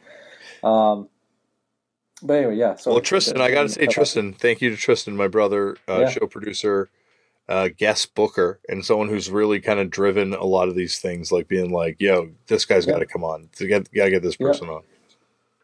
Yeah, I agree. But yeah, this is definitely, for me, sonically, like a massive influence. I still think, like, you know, if your top vocalist list doesn't include Dwid, you know, I don't know what you're thinking about, you know, and Jerry A too. I would have Dwid, Jerry A. I would have HR, and I'd have. I'm trying to think of like vocalists that drove the genre forward. Like afterwards, you know, like they were someone that took it to a place, you know.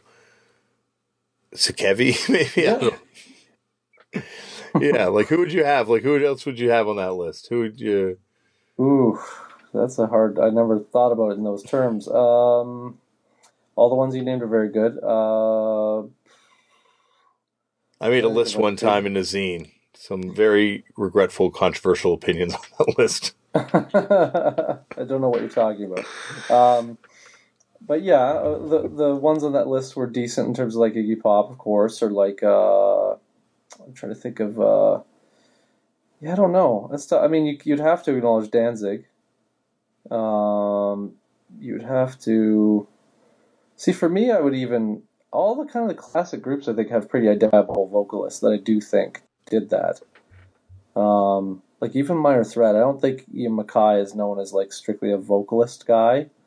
You know, like you wouldn't think that was so defining, but I do believe it was. So yeah, I don't know. It's a tough question to ask at this point in the episode, but yeah, I'm with you on the people that you've labeled, that you've whatever you've identified in that list. Not in the zine per se, but in the ones you just said. Yes. But what we're gonna Dwid, you were going on Dwid. Why did you bring up Dwid in this? Oh, just in that, yeah. I think, I'm trying to really think here, as far as like, I don't know, late 80s to 90s, I don't know of a more, what's the word? Like unique, certainly, but just more of like, I can't think of a better hardcore vocalist that I think I like from that era. I really can't. Like now that I really think about it. Like, can you? I can't think of, I mean, you maybe not, but like, I don't know. I'm trying to think of like, yeah, like. Or even one that competes, like one that really, really competes. In thinking in those terms, I think that's really more impressive. I think it's the era. You could isolate certain groups getting big, and certainly they were good bands, but just like as far as identifiable, like clearly identifiable at all times, and sort of for me like never miss a punch in terms of like, you know, kind of what all the stuff they put out being equally good. Yeah, he's tough to top for that era, I would say.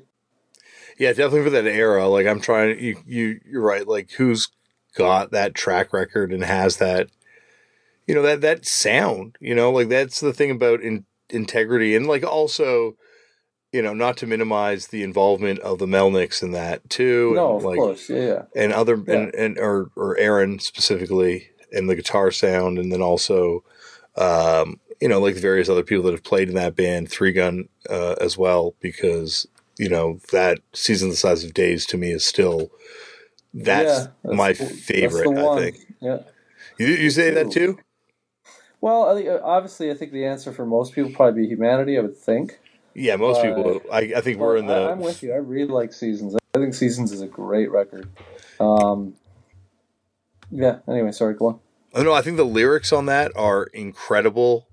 There's a Psy Warfare 7-inch that they sold on their European tour that I bought that came with a lyric sheet for that record.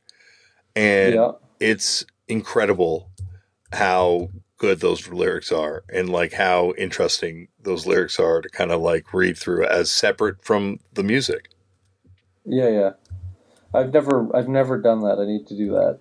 They must be available now. Oh yeah, now it's like, you know, this is at the point where I remember there was an ad in the back, or was it like a classified ad in Victory magazine, issue number 1? No, 2. Okay. And it was like, Yeah. for the lyric sheet for Seasons the Size of Days, please send Hawaiian music memorabilia too. And then I remember this. You remember that? And it's it was actually, I think he was asking for Don Ho stuff. Don Ho, but it might have been Martin Denny actually. But yeah, he definitely was soliciting that stuff for that stuff. Yeah. Yeah. And it was so like, even at the time, I remember reading it and thinking, this is bizarre, but this is cool. And it seemed like it was a joke, but it's not a joke actually at all. Nope. Like it was sincere. Yeah. You could get those, and also you could get that lyric sheet from that Psy Warfare 7-inch. Yeah. But like also right up till Integrity 2000, which has it's got like it's I don't think can continue this legacy, but like what a run! This has its moments. I'm okay. It has with its moments, yeah. absolutely. But like there are people that say it's the best Integrity record now, which is, I know, weird, but we are in weird times. Yeah, that I'm not buying, but okay. But what a run from Those Who Fear Tomorrow to Season the Size of Days. Yeah, that's my favorite run of the band. I think that's probably most people our age, that's their favorite run. But I think To Die For is a really, really great record too. Sort of Oh yeah, no, definitely. Like as like a return to kind of sound, and like the latest record is also pretty fucking awesome, and how it kind of like brings that sound back, and it's very clear that the people that are in the band now are very aware of the legacy and trying to make sure that what they do kind of fits in it in some way. Yeah, I still have yet to hear it, but I've definitely heard actually nothing but good things as well. So I'm always curious. I mean, I saw Integrity finally for the first time probably in, I assume when that last record came out, Suicide Black Snake or whatever. So it was probably 2013, which is crazy, 5 years ago, I guess. Yeah, sounds about right. And they were great.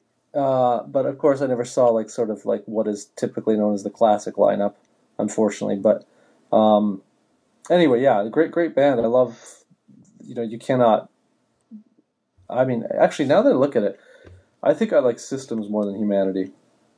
Even. Yeah, like it's hard to, like, I went back and listened to for Those Who Fear Tomorrow, and it's like, damn, this is like, it's amazing how early they kind of had that sound that, like, obviously would get refined over the years, but like, they had it kind of figured out right away. Like, okay, this is what we got to sound like. Yeah, I agree. I think what's important to note, I think there are a lot of groups people like of this era. But I think for me, what I appreciate most about Integrity is that, yeah, like you're saying, there was a dimension to this group that was, there was another dimension to the group as opposed to a lot of others, I would argue. Mm-hmm. And that's why I always found them interesting. And the music was raging at the same time. Like it wasn't more, what's the word? It wasn't like so caught up in the, I don't know, the bravado of sort of like the themes that the music was second. The music was still always like raging, and so that's what I always liked. Yeah, I'm trying to think of a band that had a better 4-album run, from that time period. Of this era, I don't think there is one. Of bands that match up. I mean, yeah, I don't know. I would struggle to think of one. I really think those 4 are really good. And I still think like there are moments on Those Who Fear which definitely sounds like a band's early. They're not quite didn't quite find it yet, but the other 3 are just like, yeah, there's no. It's there. Like Humanity, like that. The intro to that Humanity, right, is just so deadly. Like to this day, it's still. I remember it seemed to be in vogue like, I don't know, a decade or so ago for everyone to cover vocal tests, but I don't know if that's gone away. But just everything. Yeah, it's sick. This record's so great. Yeah. Like, I am a nerd about this band, as people who've seen me post on Instagram this kind of past week, my kind of collection of this stuff. Yeah. And Oh yeah. there's definitely stuff I'm missing, and I'd love to find, of course. Not much. But still, there's stuff out there. But it is incredible to kind of like go through there and like, yeah, as you say, like a band that had such a defined aesthetic, that had, such a different sonic kind of direction than anybody. Now there's like a lot of bands, including a band myself have been in, that, ape that sound very much and try and get as close to it as possible. But it's still like they've got something that's just like uncatchable. Catchable, I guess. Sorry. I know what you're saying. Yeah, I get what you're saying. It's late. A couple dabs in. This is a long conversation. To get to an even longer conversation. Yeah.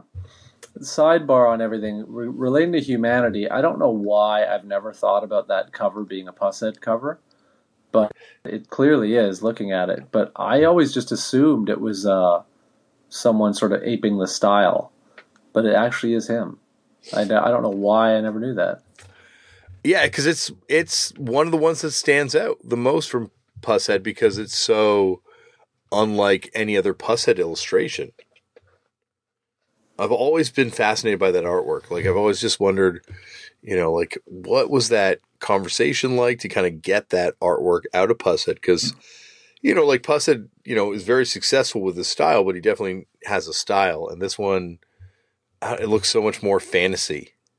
It's like if Pushead did a magic card before magic cards. Yeah, I think it's cool. I wish I'm sure back in the day, maybe you can even still get them, but Victory must have made posters of that because they used to make posters of everything too. Yes, they probably have a watch of that too, Chris. Yeah, true. But the poster would be sick to actually have in frame. I never thought about that. The one thing I'm curious about, I'm assuming you have it because you have different variations of all these things. I remember an early, a friend had, because I didn't have this on CD at the time, but a friend had it on CD, and they had, it was like the pamphlet thing. For the Process Church. It's not a Holy Tarot. Yeah, it's like a process. I guess I was going to say it was Holy Tarot, but you're right, it was Process now that I remember. But either way, it came in the CD, but I don't think I have it in my record. It came with the first press, I think, or there's a little booklet in some, or most of them, I guess. I did actually trade. I had a bunch of different pink ones at one point, and now I'm down to kind of one, which is fine. I'm very happy with that one. It's like one of the ones limited to like 5 or whatever. That what? Who I have to give all credit for finding this to? You and Who's Derek. That? Oh, that's right. Yeah, that's a good story too. As far as like, if people really want to see how hard Damian goes, just a brief anecdote. A friend and I had, this is how long ago was this now? At least 10 years. About 10 years ago, probably more, and probably even longer. Anyway, we had found someone selling some records, and had a list or whatever. So this friend and I had got some, and then this particular friend had got an Integrity record, some kind of weird, rare one. I still don't remember what it was. I guess you're about to tell me, but I remember mentioning that to you, just mentioning to you, like, as we normally do, like, yeah, this is what I got lately, whatever, and you immediately like freaked out and then said,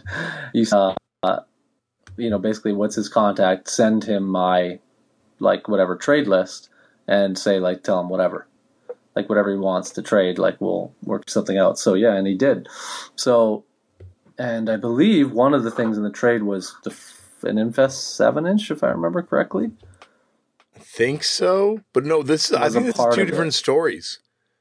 Because I think what happened this time was Derek had found, he'd been searching in the musical equipment section on, like on like it wasn't Kijiji. I don't even know what it was. Like Craigslist. I think it was Craigslist. We found it off either Craigslist or Kijiji for the records anyway. I don't know this other thing. Yeah, well, I think this was the records, and it was like in the music instruments section. And he sent me this list, and he's like, "Hey, this guy's got like a bunch of Integ stuff," and it was the guitar player in Great, but the guy that was in Trunk. Yeah. That was one of the people we scored stuff off. Yeah.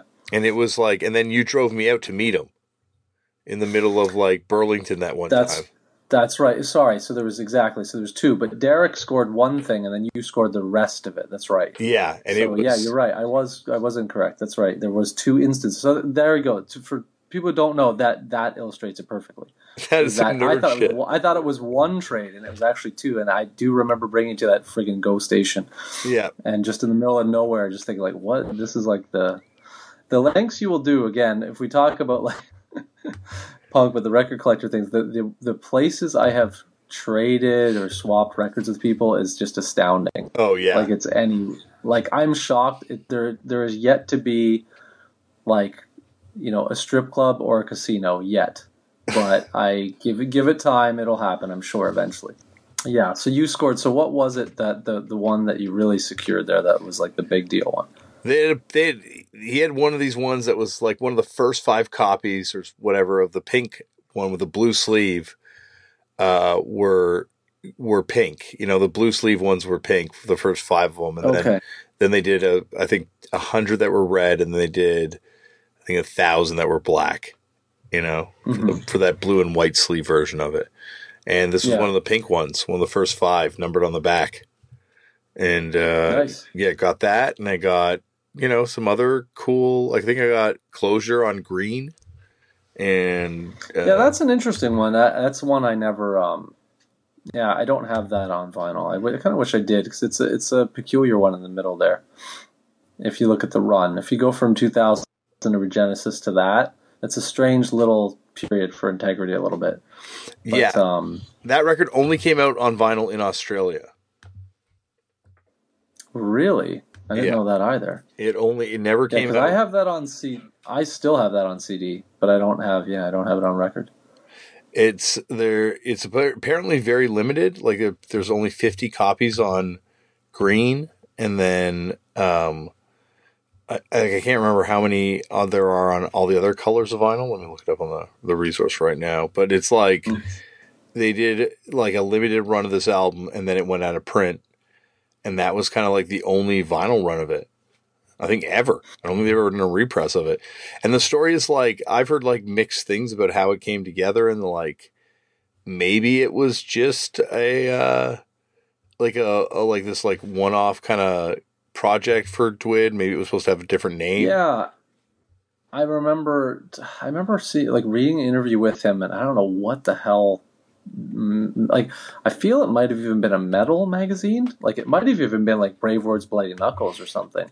Yeah. But he was interviewed in it, and it was under the guise of like whatever the project was called, and it was called, had like a really bizarre, not bizarre name, but it had something like the titles, some of the song titles on here. But yeah, I kind of wish you asked him in the interview. But I guess if you do a part 2, we'll have to. We're going to definitely get that. That's probably going to be in part 4 normally, knowing the way we work. But either way, yeah. I think it's also interesting, like there's like such a period of no music coming out of like the Integrity camp, basically from the year 1991, or so 1992 to the year 1995. There's like 3 years where like nothing comes out. Not even singles? I'm trying to see here. The LPs, no, but what about singles? 92, the split with Mayday comes out. Oh, you're right, yeah. And then 95, they kind of get back into it. Yeah, which is and that's the funny part about that interview, is that it speaks to kind of what he says, like basically like that they didn't play. You know what I mean? Like there was that period where they didn't play, and then I believe, if I remember when he was talking in the interview, it's around Humanity is where they start to play again or whatever, something like that. I don't think they played much on Those Who Fear, or did they? I don't think so. Like as far as I know, like once again, like they were not a band that I was fortunate enough to see early on. Same. So I didn't get to. I saw them around the first reunion time was when I started seeing them. But yeah, like I didn't get to see them early on. They never came to Canada. Yeah, I tried. I have a funny anecdote about that too. I remember they had played, or were supposed to play somewhere, but they were supposed to play Buffalo at some point in 2003. It was on this tour, and I don't know what happened. They did 2 shows or something, and one they played, and the next one they didn't. Of course, that was the one I was going to, and so I missed them. Wasn't able to see them, and then even on the road, I remember being on tour in 2003 or 4, and being on the West Coast when we were sort of near, like their dates were nearby, and I think they were supposed to actually land in the same city at some point, but on that tour they had to cancel that tour because they had an altercation and they all went home or whatever. But which sucks. I didn't see them again then, and then I didn't see them till a decade later for the first time in Toronto. Yeah. No, they were a band that, like in certain parts of the country you never got to see, or certain parts of the continent, I should say, you never got to see. And I guess, certain parts of the world certainly as well. They are, without a doubt, one of those bands that, had this kind of deep impact, in spite of the fact that they never played out. Like, that's how good that kind of music was. It didn't require them to kind of play out. Like, it just had its impact through those records. Well, yeah, I mean, the records were, especially you figure that band from 91 to 97, 98, you figure they're still probably playing off that stuff. That's like a, 7-year run, 8-year run. That's pretty good for any hardcore punk band, let alone, like this particular one. First time I saw them was 99, and they were fucking awesome. And all the electronics went out, so they had to just play a bunch of old songs, and it was killer. Yeah, see, I really liked, even in 2000 when they came out, I liked that record. It just comparatively, it's not as good, of course, but yeah, I would have loved to have seen them in that era, even then, and I just never did. Where did you see them in 99? In England. Oh, wow. When I went to school for 1 year in England, they played the Underworld, and it was incredible. They were so good. And that, that's what I kind of think that's when, my okay, if I want to sing in a band, I want it to be something like this. I want to try and do weird stuff with my voice. Was seeing Dwid that night and watching him as one of the most captivating front people I've ever seen in a hardcore band.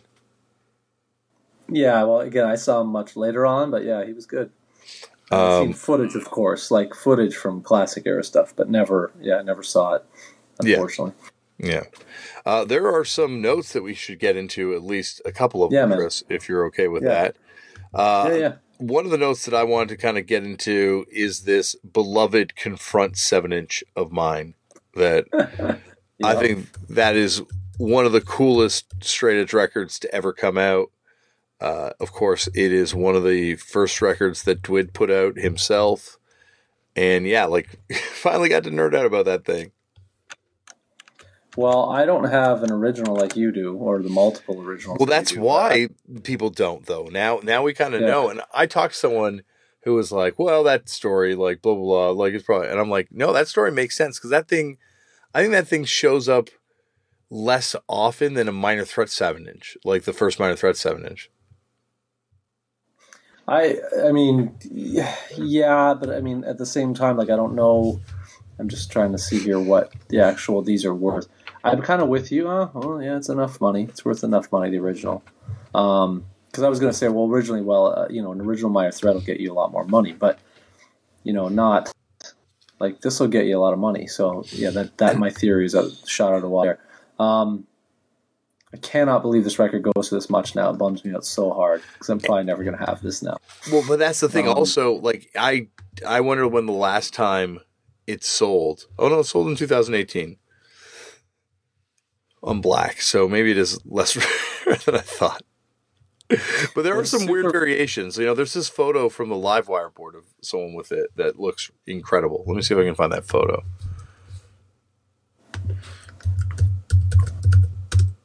This confront. This is compelling.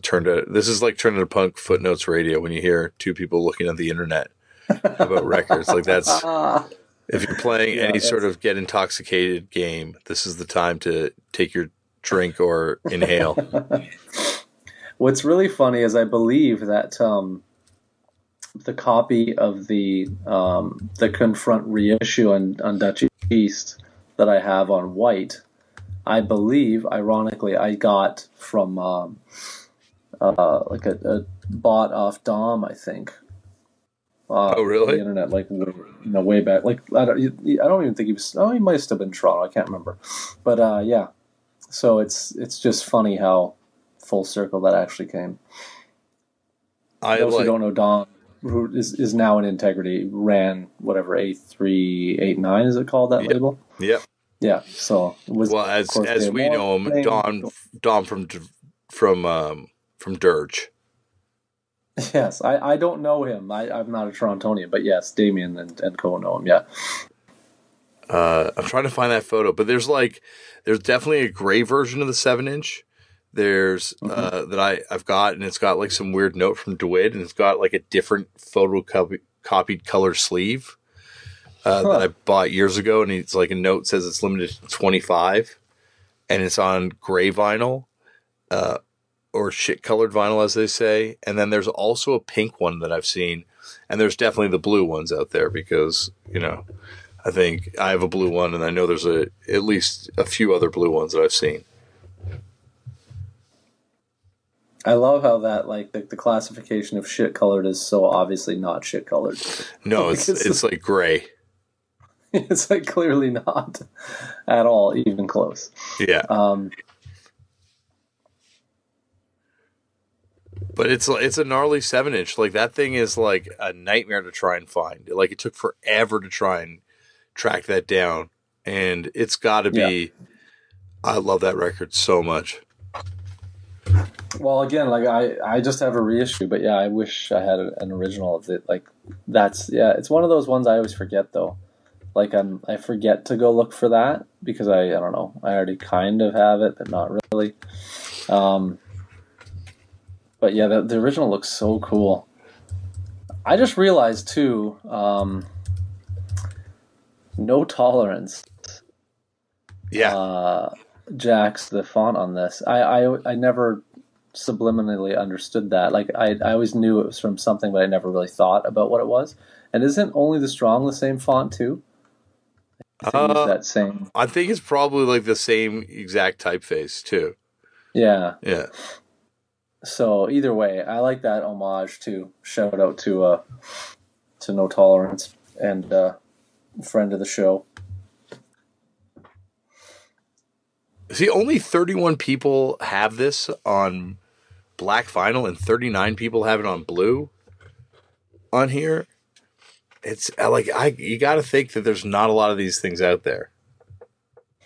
Well, what did he estimated that what? How they all? Well, his numbers added up to like 100. There's like 100 copies out there, and I figure there's more than 100 copies out there.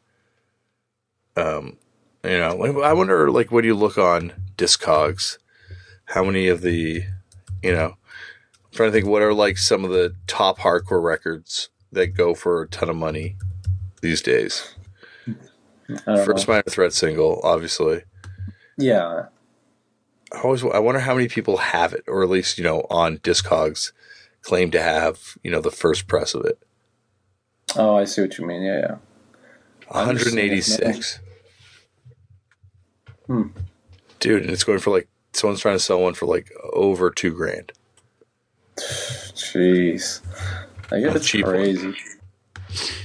That's the entry level price one. Yeah. This is a great record, though. This Confront original. Cool record anyway, but the other is much easier to find for anybody who doesn't have the actual one or whatever. So it's doesn't look nearly as cool, but it's, it'll do. Even then, like, you got to figure that record is going to be at a point where people are going to start paying some money. Yeah, it's already like now like $13 for the white one. That was like a dollar. It's still. Yeah, I'm shocked. It's kind of even, but yeah. Anyway, sorry. So the confront. Yeah, that story's wild. I don't doubt. I think your theory is correct. I think it is a lot more rare than people think. But I don't know why. Like, and you're right. I don't think I've ever seen one in a store anywhere, or even people like on like distros or that kind of thing. Like I've never come across one where I could have bought one. That's what I'm trying to say. Yeah, I've like in the wild. I bought mine all online or from people that had them or traded them. I think even for maybe one of my colored ones.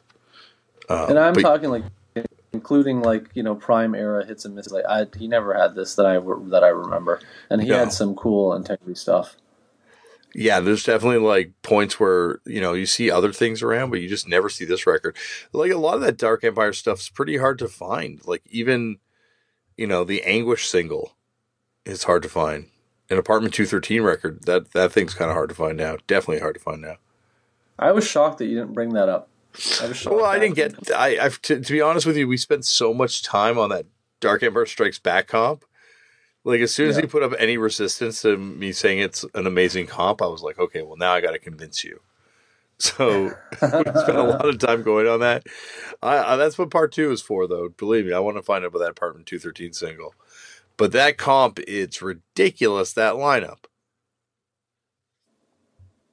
I don't have this either. Is it? It's only on CD. This comp only on CD.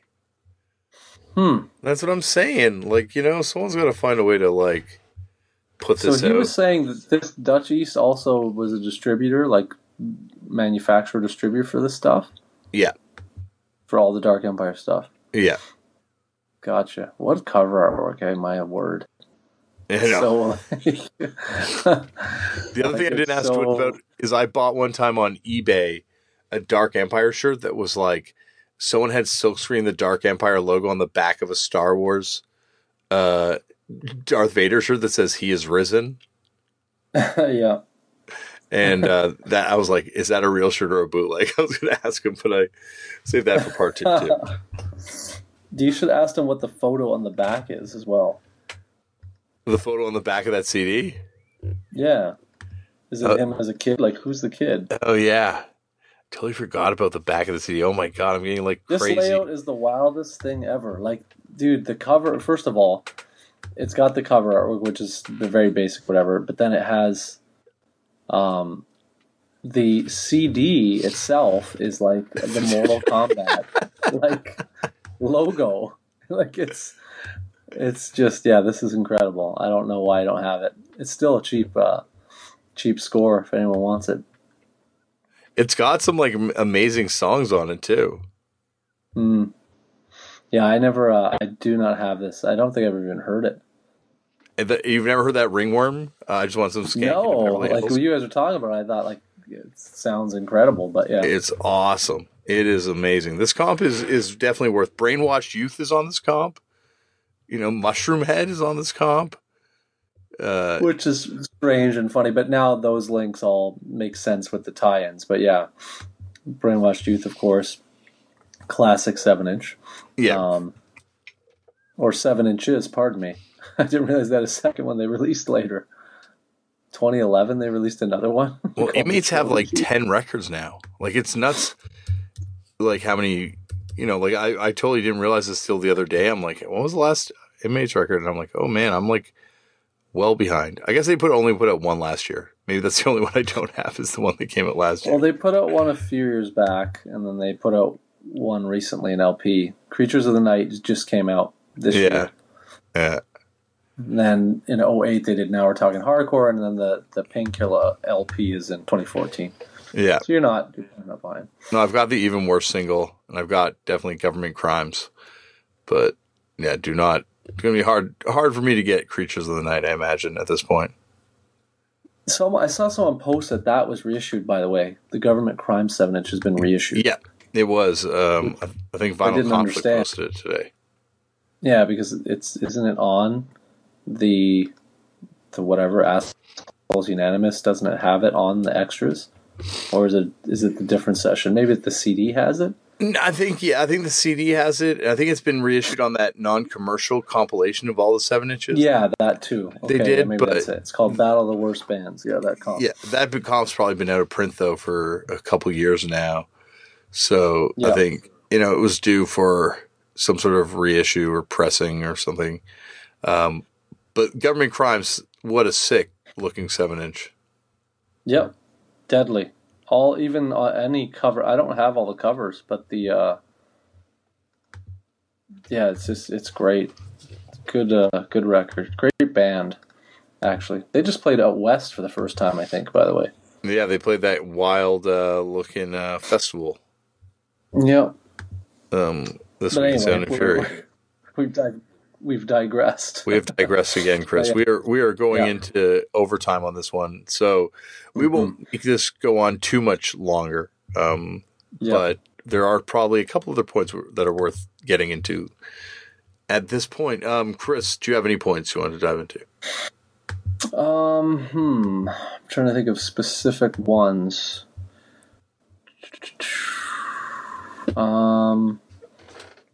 He had a lot of good stories, which is what I expected, but I'm trying to think of ones I really wanted to elaborate on for myself or you. It's more than the nuance of certain things you mentioned, but the Dark Empire comp, which I didn't know a lot about, that was good to touch on. I don't know. Ones to jump into here. What about the Nine Inch Nails connection? Yeah, with the sorry, of course. Yeah, with the filter thing. Yeah, that. Okay, first of all, as well, while we're on this, real quick, I believe it's in the Back to the Integrity 2000 CD or whatever it's. I might be on the vinyl version. I have a CD version, I think, still, but it's either that one or it's the following, that Project Regenesis. I think it's the first 2000. There's a studio shot of him. I think it's him and the dude that went on to sing in Sepultura. Don't know his name, but anyway, and I never understood the connection at the time because geographically I didn't realize that dude who went on to sing in Sepultura was from Cleveland or whatever.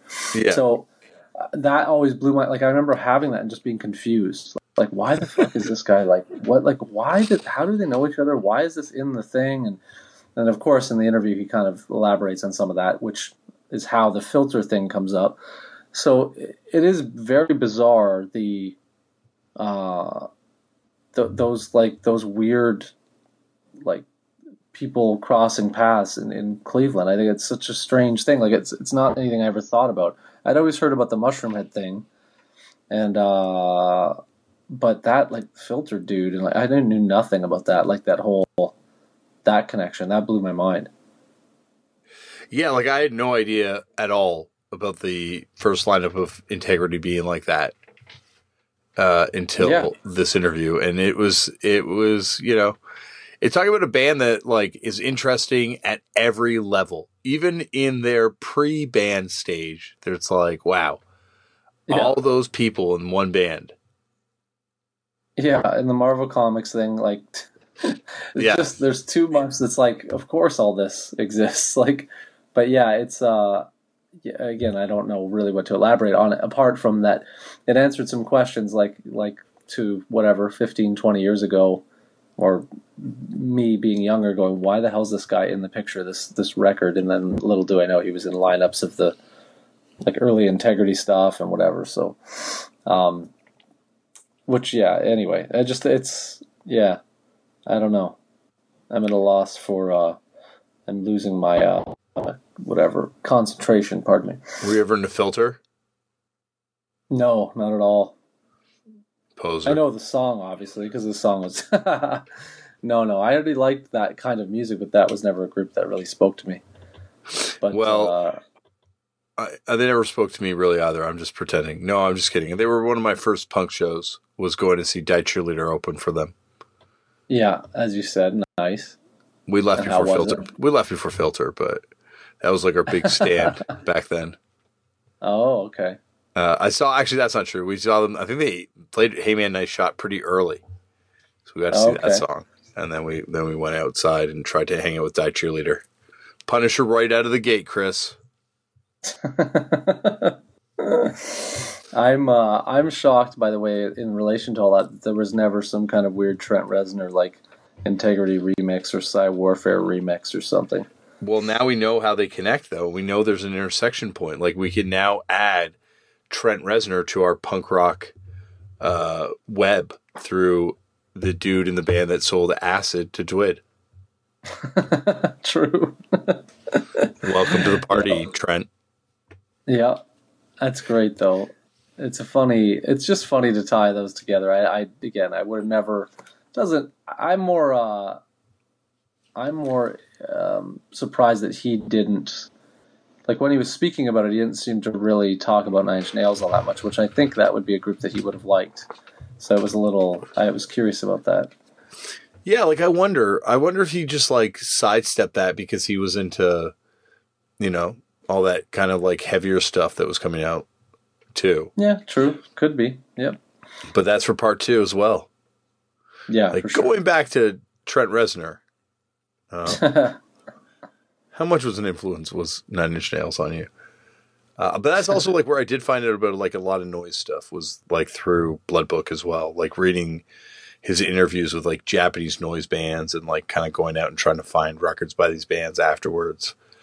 It was definitely an experience, but it was an experience that I owe entirely to Dwid for subjecting me to it.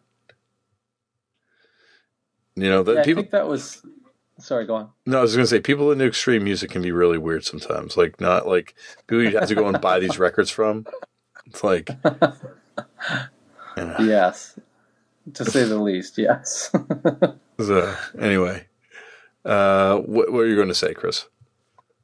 I was just going to say, like, when you brought that up in the interview, I thought that was important too, because I never, and again, now it's so commonplace to not think of things in those terms, but when you think of especially like whatever the Blood Book with the kids, Whitney High record, like that, whatever year that is, that's still early 90s, I think. Yeah. So it's like, it's ahead of the time, like as far as anything like that. There were other things referencing that, which I believe he was influenced by, but for him to kind of put it in that sort of forum, was kind of interesting. Like I think it was ahead on that is what I'm trying to say. So I had never. There's probably some things I might have heard from that. I was sort of interested in some of that stuff already, but yeah, I never thought of it in those terms of that being like important or ahead of time. Like when you were like saying Blood Book is like whatever one of your most important zines or whatever, and he kind of scoffed at it. But yeah, I never thought of it in those terms. But yeah, it certainly has its moments. It definitely wasn't pitching the same nonsense that everyone else was. Yeah, and like it wasn't always tasteful. That's for sure. But like, even in its moments of tastelessness, it's definitely like doing it from a very different kind of way. Yes, agreed. And what a run of like records to put out too, like including that Ringworm demo. Yes, which I don't have either, but I wish I did. Yeah. All this stuff's so rare. Yeah, exactly. Like you said, though, it's like the flyers and zines thing is like the one that's going to get you. Those are the, you know what I mean? And if you couple them, it's even worse. I had an opportunity this year to get one of these Blood Books, and someone bought it out from under me. But it was, someone put up that with the kids' record, and I do not have it still, and I was like kind of feeling it, and it just didn't pan out. But I see there's some still up, so I can get it eventually. Yeah, like that's the thing is now we live at a time where you wait long enough, all these records will return, except for test press. Test presses still might be hard to come by, but like everything else, there will be a way to get them eventually. Yeah, agreed. But anyway, Chris, I think you and me are both pretty exhausted. We could go on with this one forever, but I think we'll have a chance to talk about Dwid again, as I think part 2 of this one is very much imminent at this point. So we will be talking about this again. But Chris, how do they get in touch with us here again? Yeah, turnitopunkfootnotes@gmail.com. And that is all. If you would like to get in touch with me on various forms of social media, at Lefford Damian. There's a Facebook page for Turn Out a Punk. Tell your friends about it. And we will see you next week. Dave Paggio next week. And it's a good one. It kind of like, it's amazing to think that now I'm 100% sure that him and Dwid would have been in the same room at the same time. And that's an amazing thing to think about, that Slint and Integrity can trace their origins to the back of Charlie's Pizza in Louisville, Kentucky. Nice. It's amazing how the 90s all come back to one spot. Anyway, thank you everyone for listening, and we will see you next week.